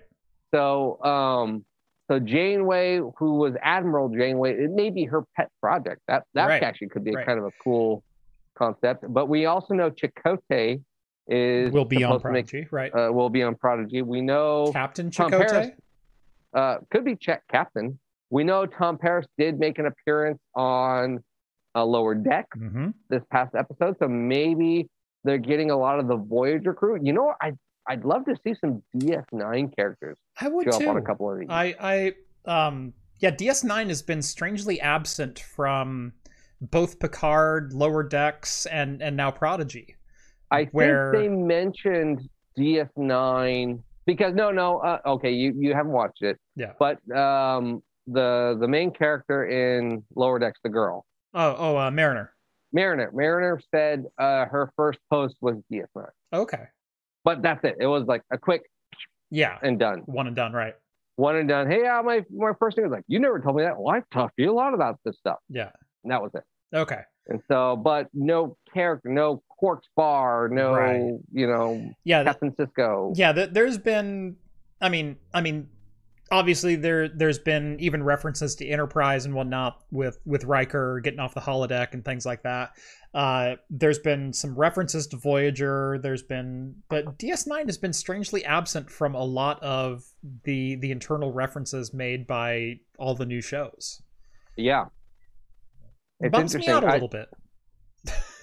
Well, they were kind of the dark stepchild, and then Enterprise came in, and that was really bad. But I don't know, Enterprise is okay. Yeah.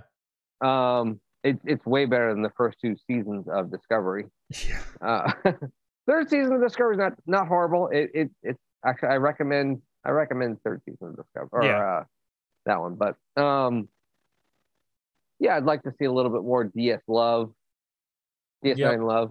But yeah, no, the Prodigy one obviously is a bit more family friendly. These refugee kids find this abandoned spaceship, which was probably, from the sounds of it, looks like a project spaceship, prototype. And Janeway is this holographic director or trainer, maybe. Yeah.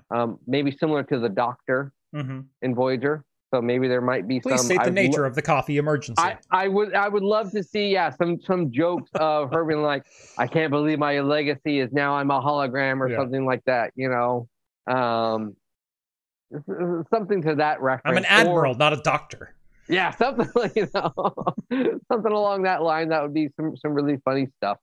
There was I don't know if you got to see it. Did you see a trailer? There was a brief trailer, teaser trailer for a Voyager documentary. Did you see that?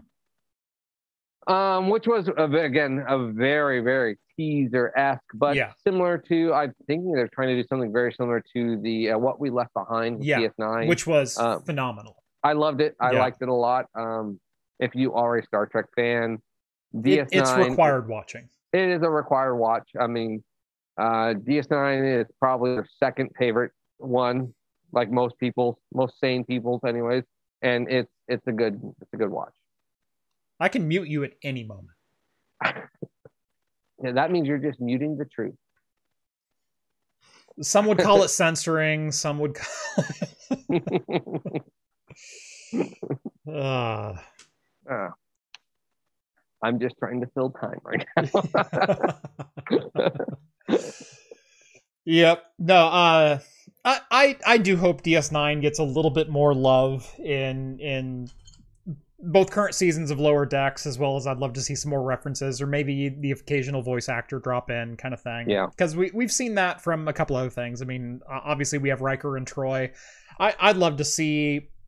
Obviously, we'd love to see Captain Worf in... Oh, God, yeah. Yeah. Now, technically, I guess there has been love because of the whole 7 of 9 with Picard. That wasn't DS9. That was not that was Voyager. That's Voyager. Right. Yeah. Yeah, there's been no talk of Jem'Hadar or changelings or... well, I guess we did have Wolf 359 was an inside job. Yeah, which that was great, but yeah, changelings aren't real and blah blah blah. But yeah, so there was that drop, which I really appreciated. No. So I will state though, I think it's the third episode. I think you'll love the Easter eggs in it because it is full of them. Is essentially they have to go. The premise, which you can go read on IMDb, so I'm not spoiling anything, is they have to go categorize a dead collectors.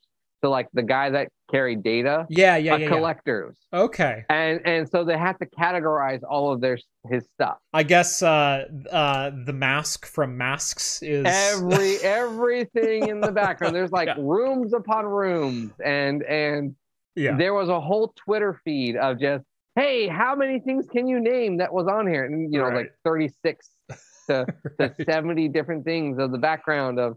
Here was every single reference to everything. And so it was, you do have to know actually some pretty obscure, like it goes even to the Star Trek original cartoon series. Mm-hmm. So there's some good stuff that I even have like, oh, I don't remember that. Yeah. What is that referencing? And actually, as I'm sitting here thinking about it, there was a very brief a couple brief references to DS9 on Star Trek Picard.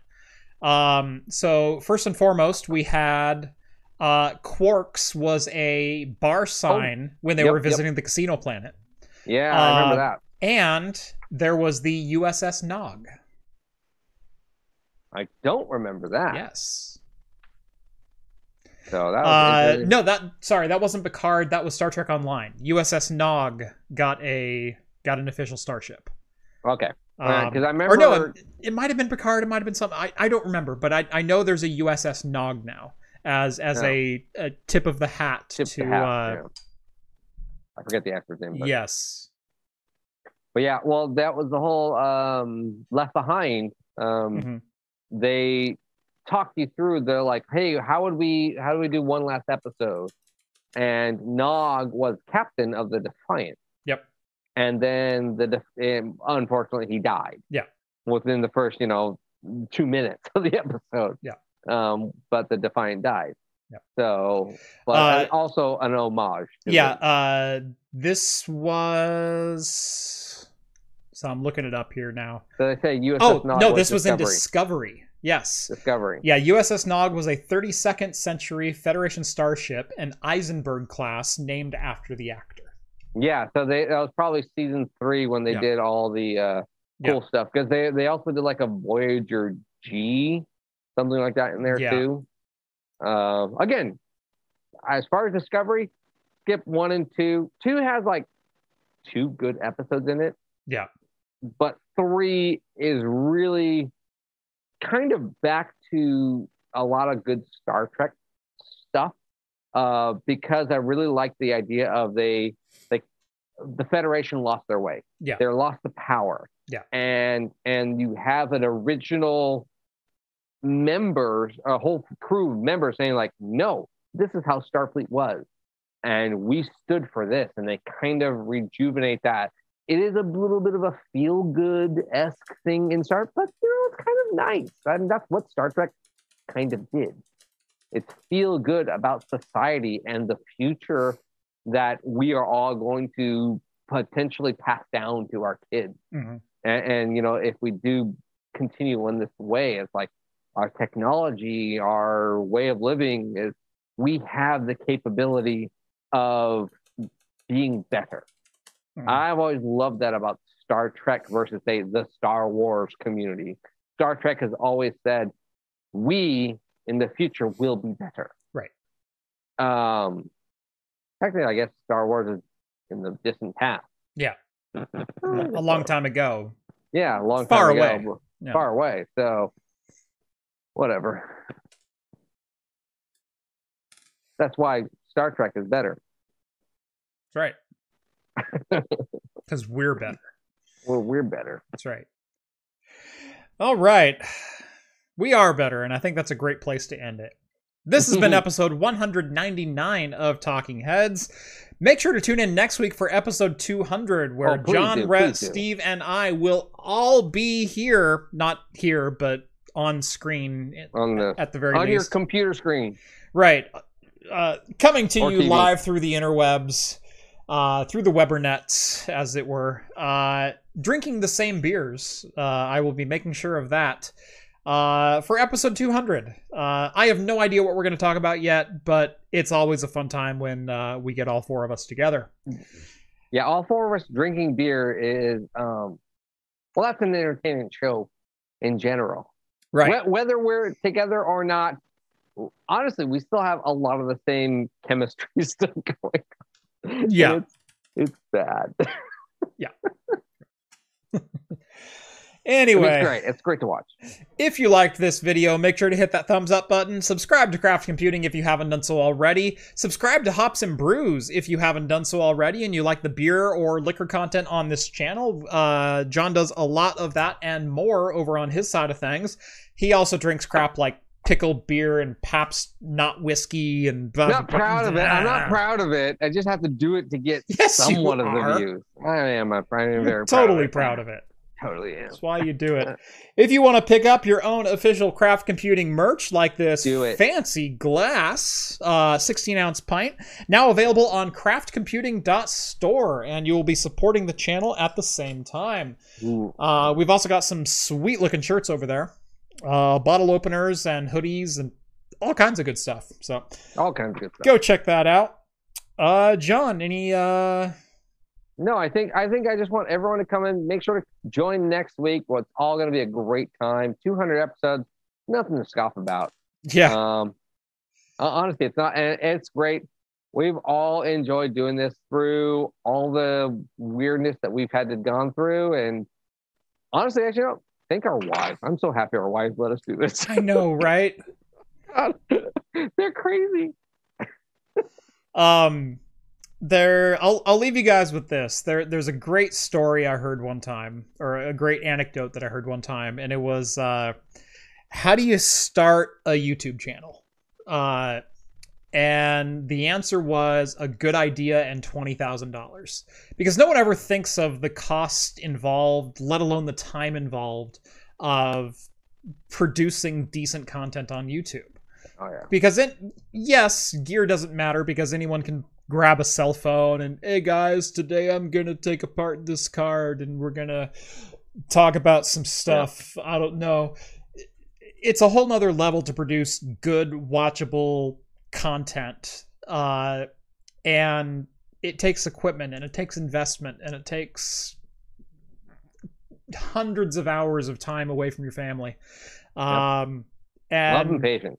Right, and the 1% get to do it as a career eventually, and cool. Like, yep, I'm thrilled I get to spend time at home every day now. Like that is absolutely living the dream. But yeah, so thank you all. Thank you for supporting the channel, John. Thanks for putting up with me. Oh, it's trust me, it's you are giving me a break. So it's a reason to buy beer, Jeff. You've given me. I'm almost coming up on 4 years of reasons to buy beer. That's right. That's right. Have I been doing this 4 years now? Actually, no, I just passed 4 years back in July. Has it been? Yeah. July 10th. Well, how long have we been doing Talking Heads though? I'm not talking episode 1 because there was like a 6-month hiatus. Not quite. It was I want to say November 1st, but I'll have to look up episode 2. In fact, let me do that right now. Let me do that. We might have to do something special for that for 4 year. Yeah. Let me look up episode 1 of Talking Heads. Because if no one knows, I was at my bar. I had a bar back then. Episode 1 was August 8th.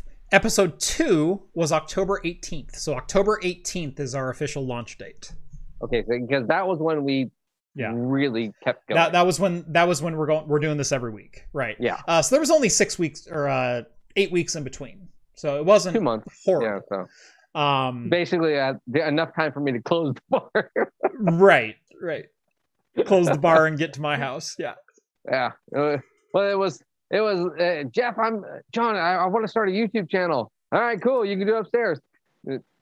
6 weeks later, hey Jeff, I have to sell the bar. Right. I'm sorry, man. I have to sell the bar, and the new owner's not going to honor our lease agreement. Yeah. Sorry, man. Yeah. That or I go bankrupt. I don't know if your YouTube channel is going to make it. Yeah. So love you.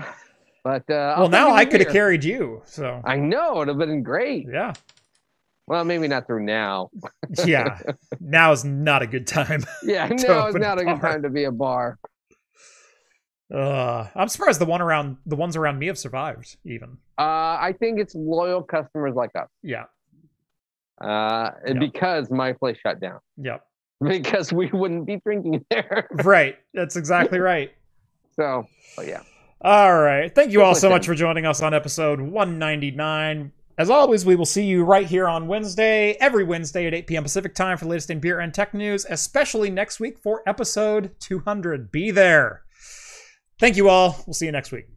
See you guys. Can't find the button. There it is. All right.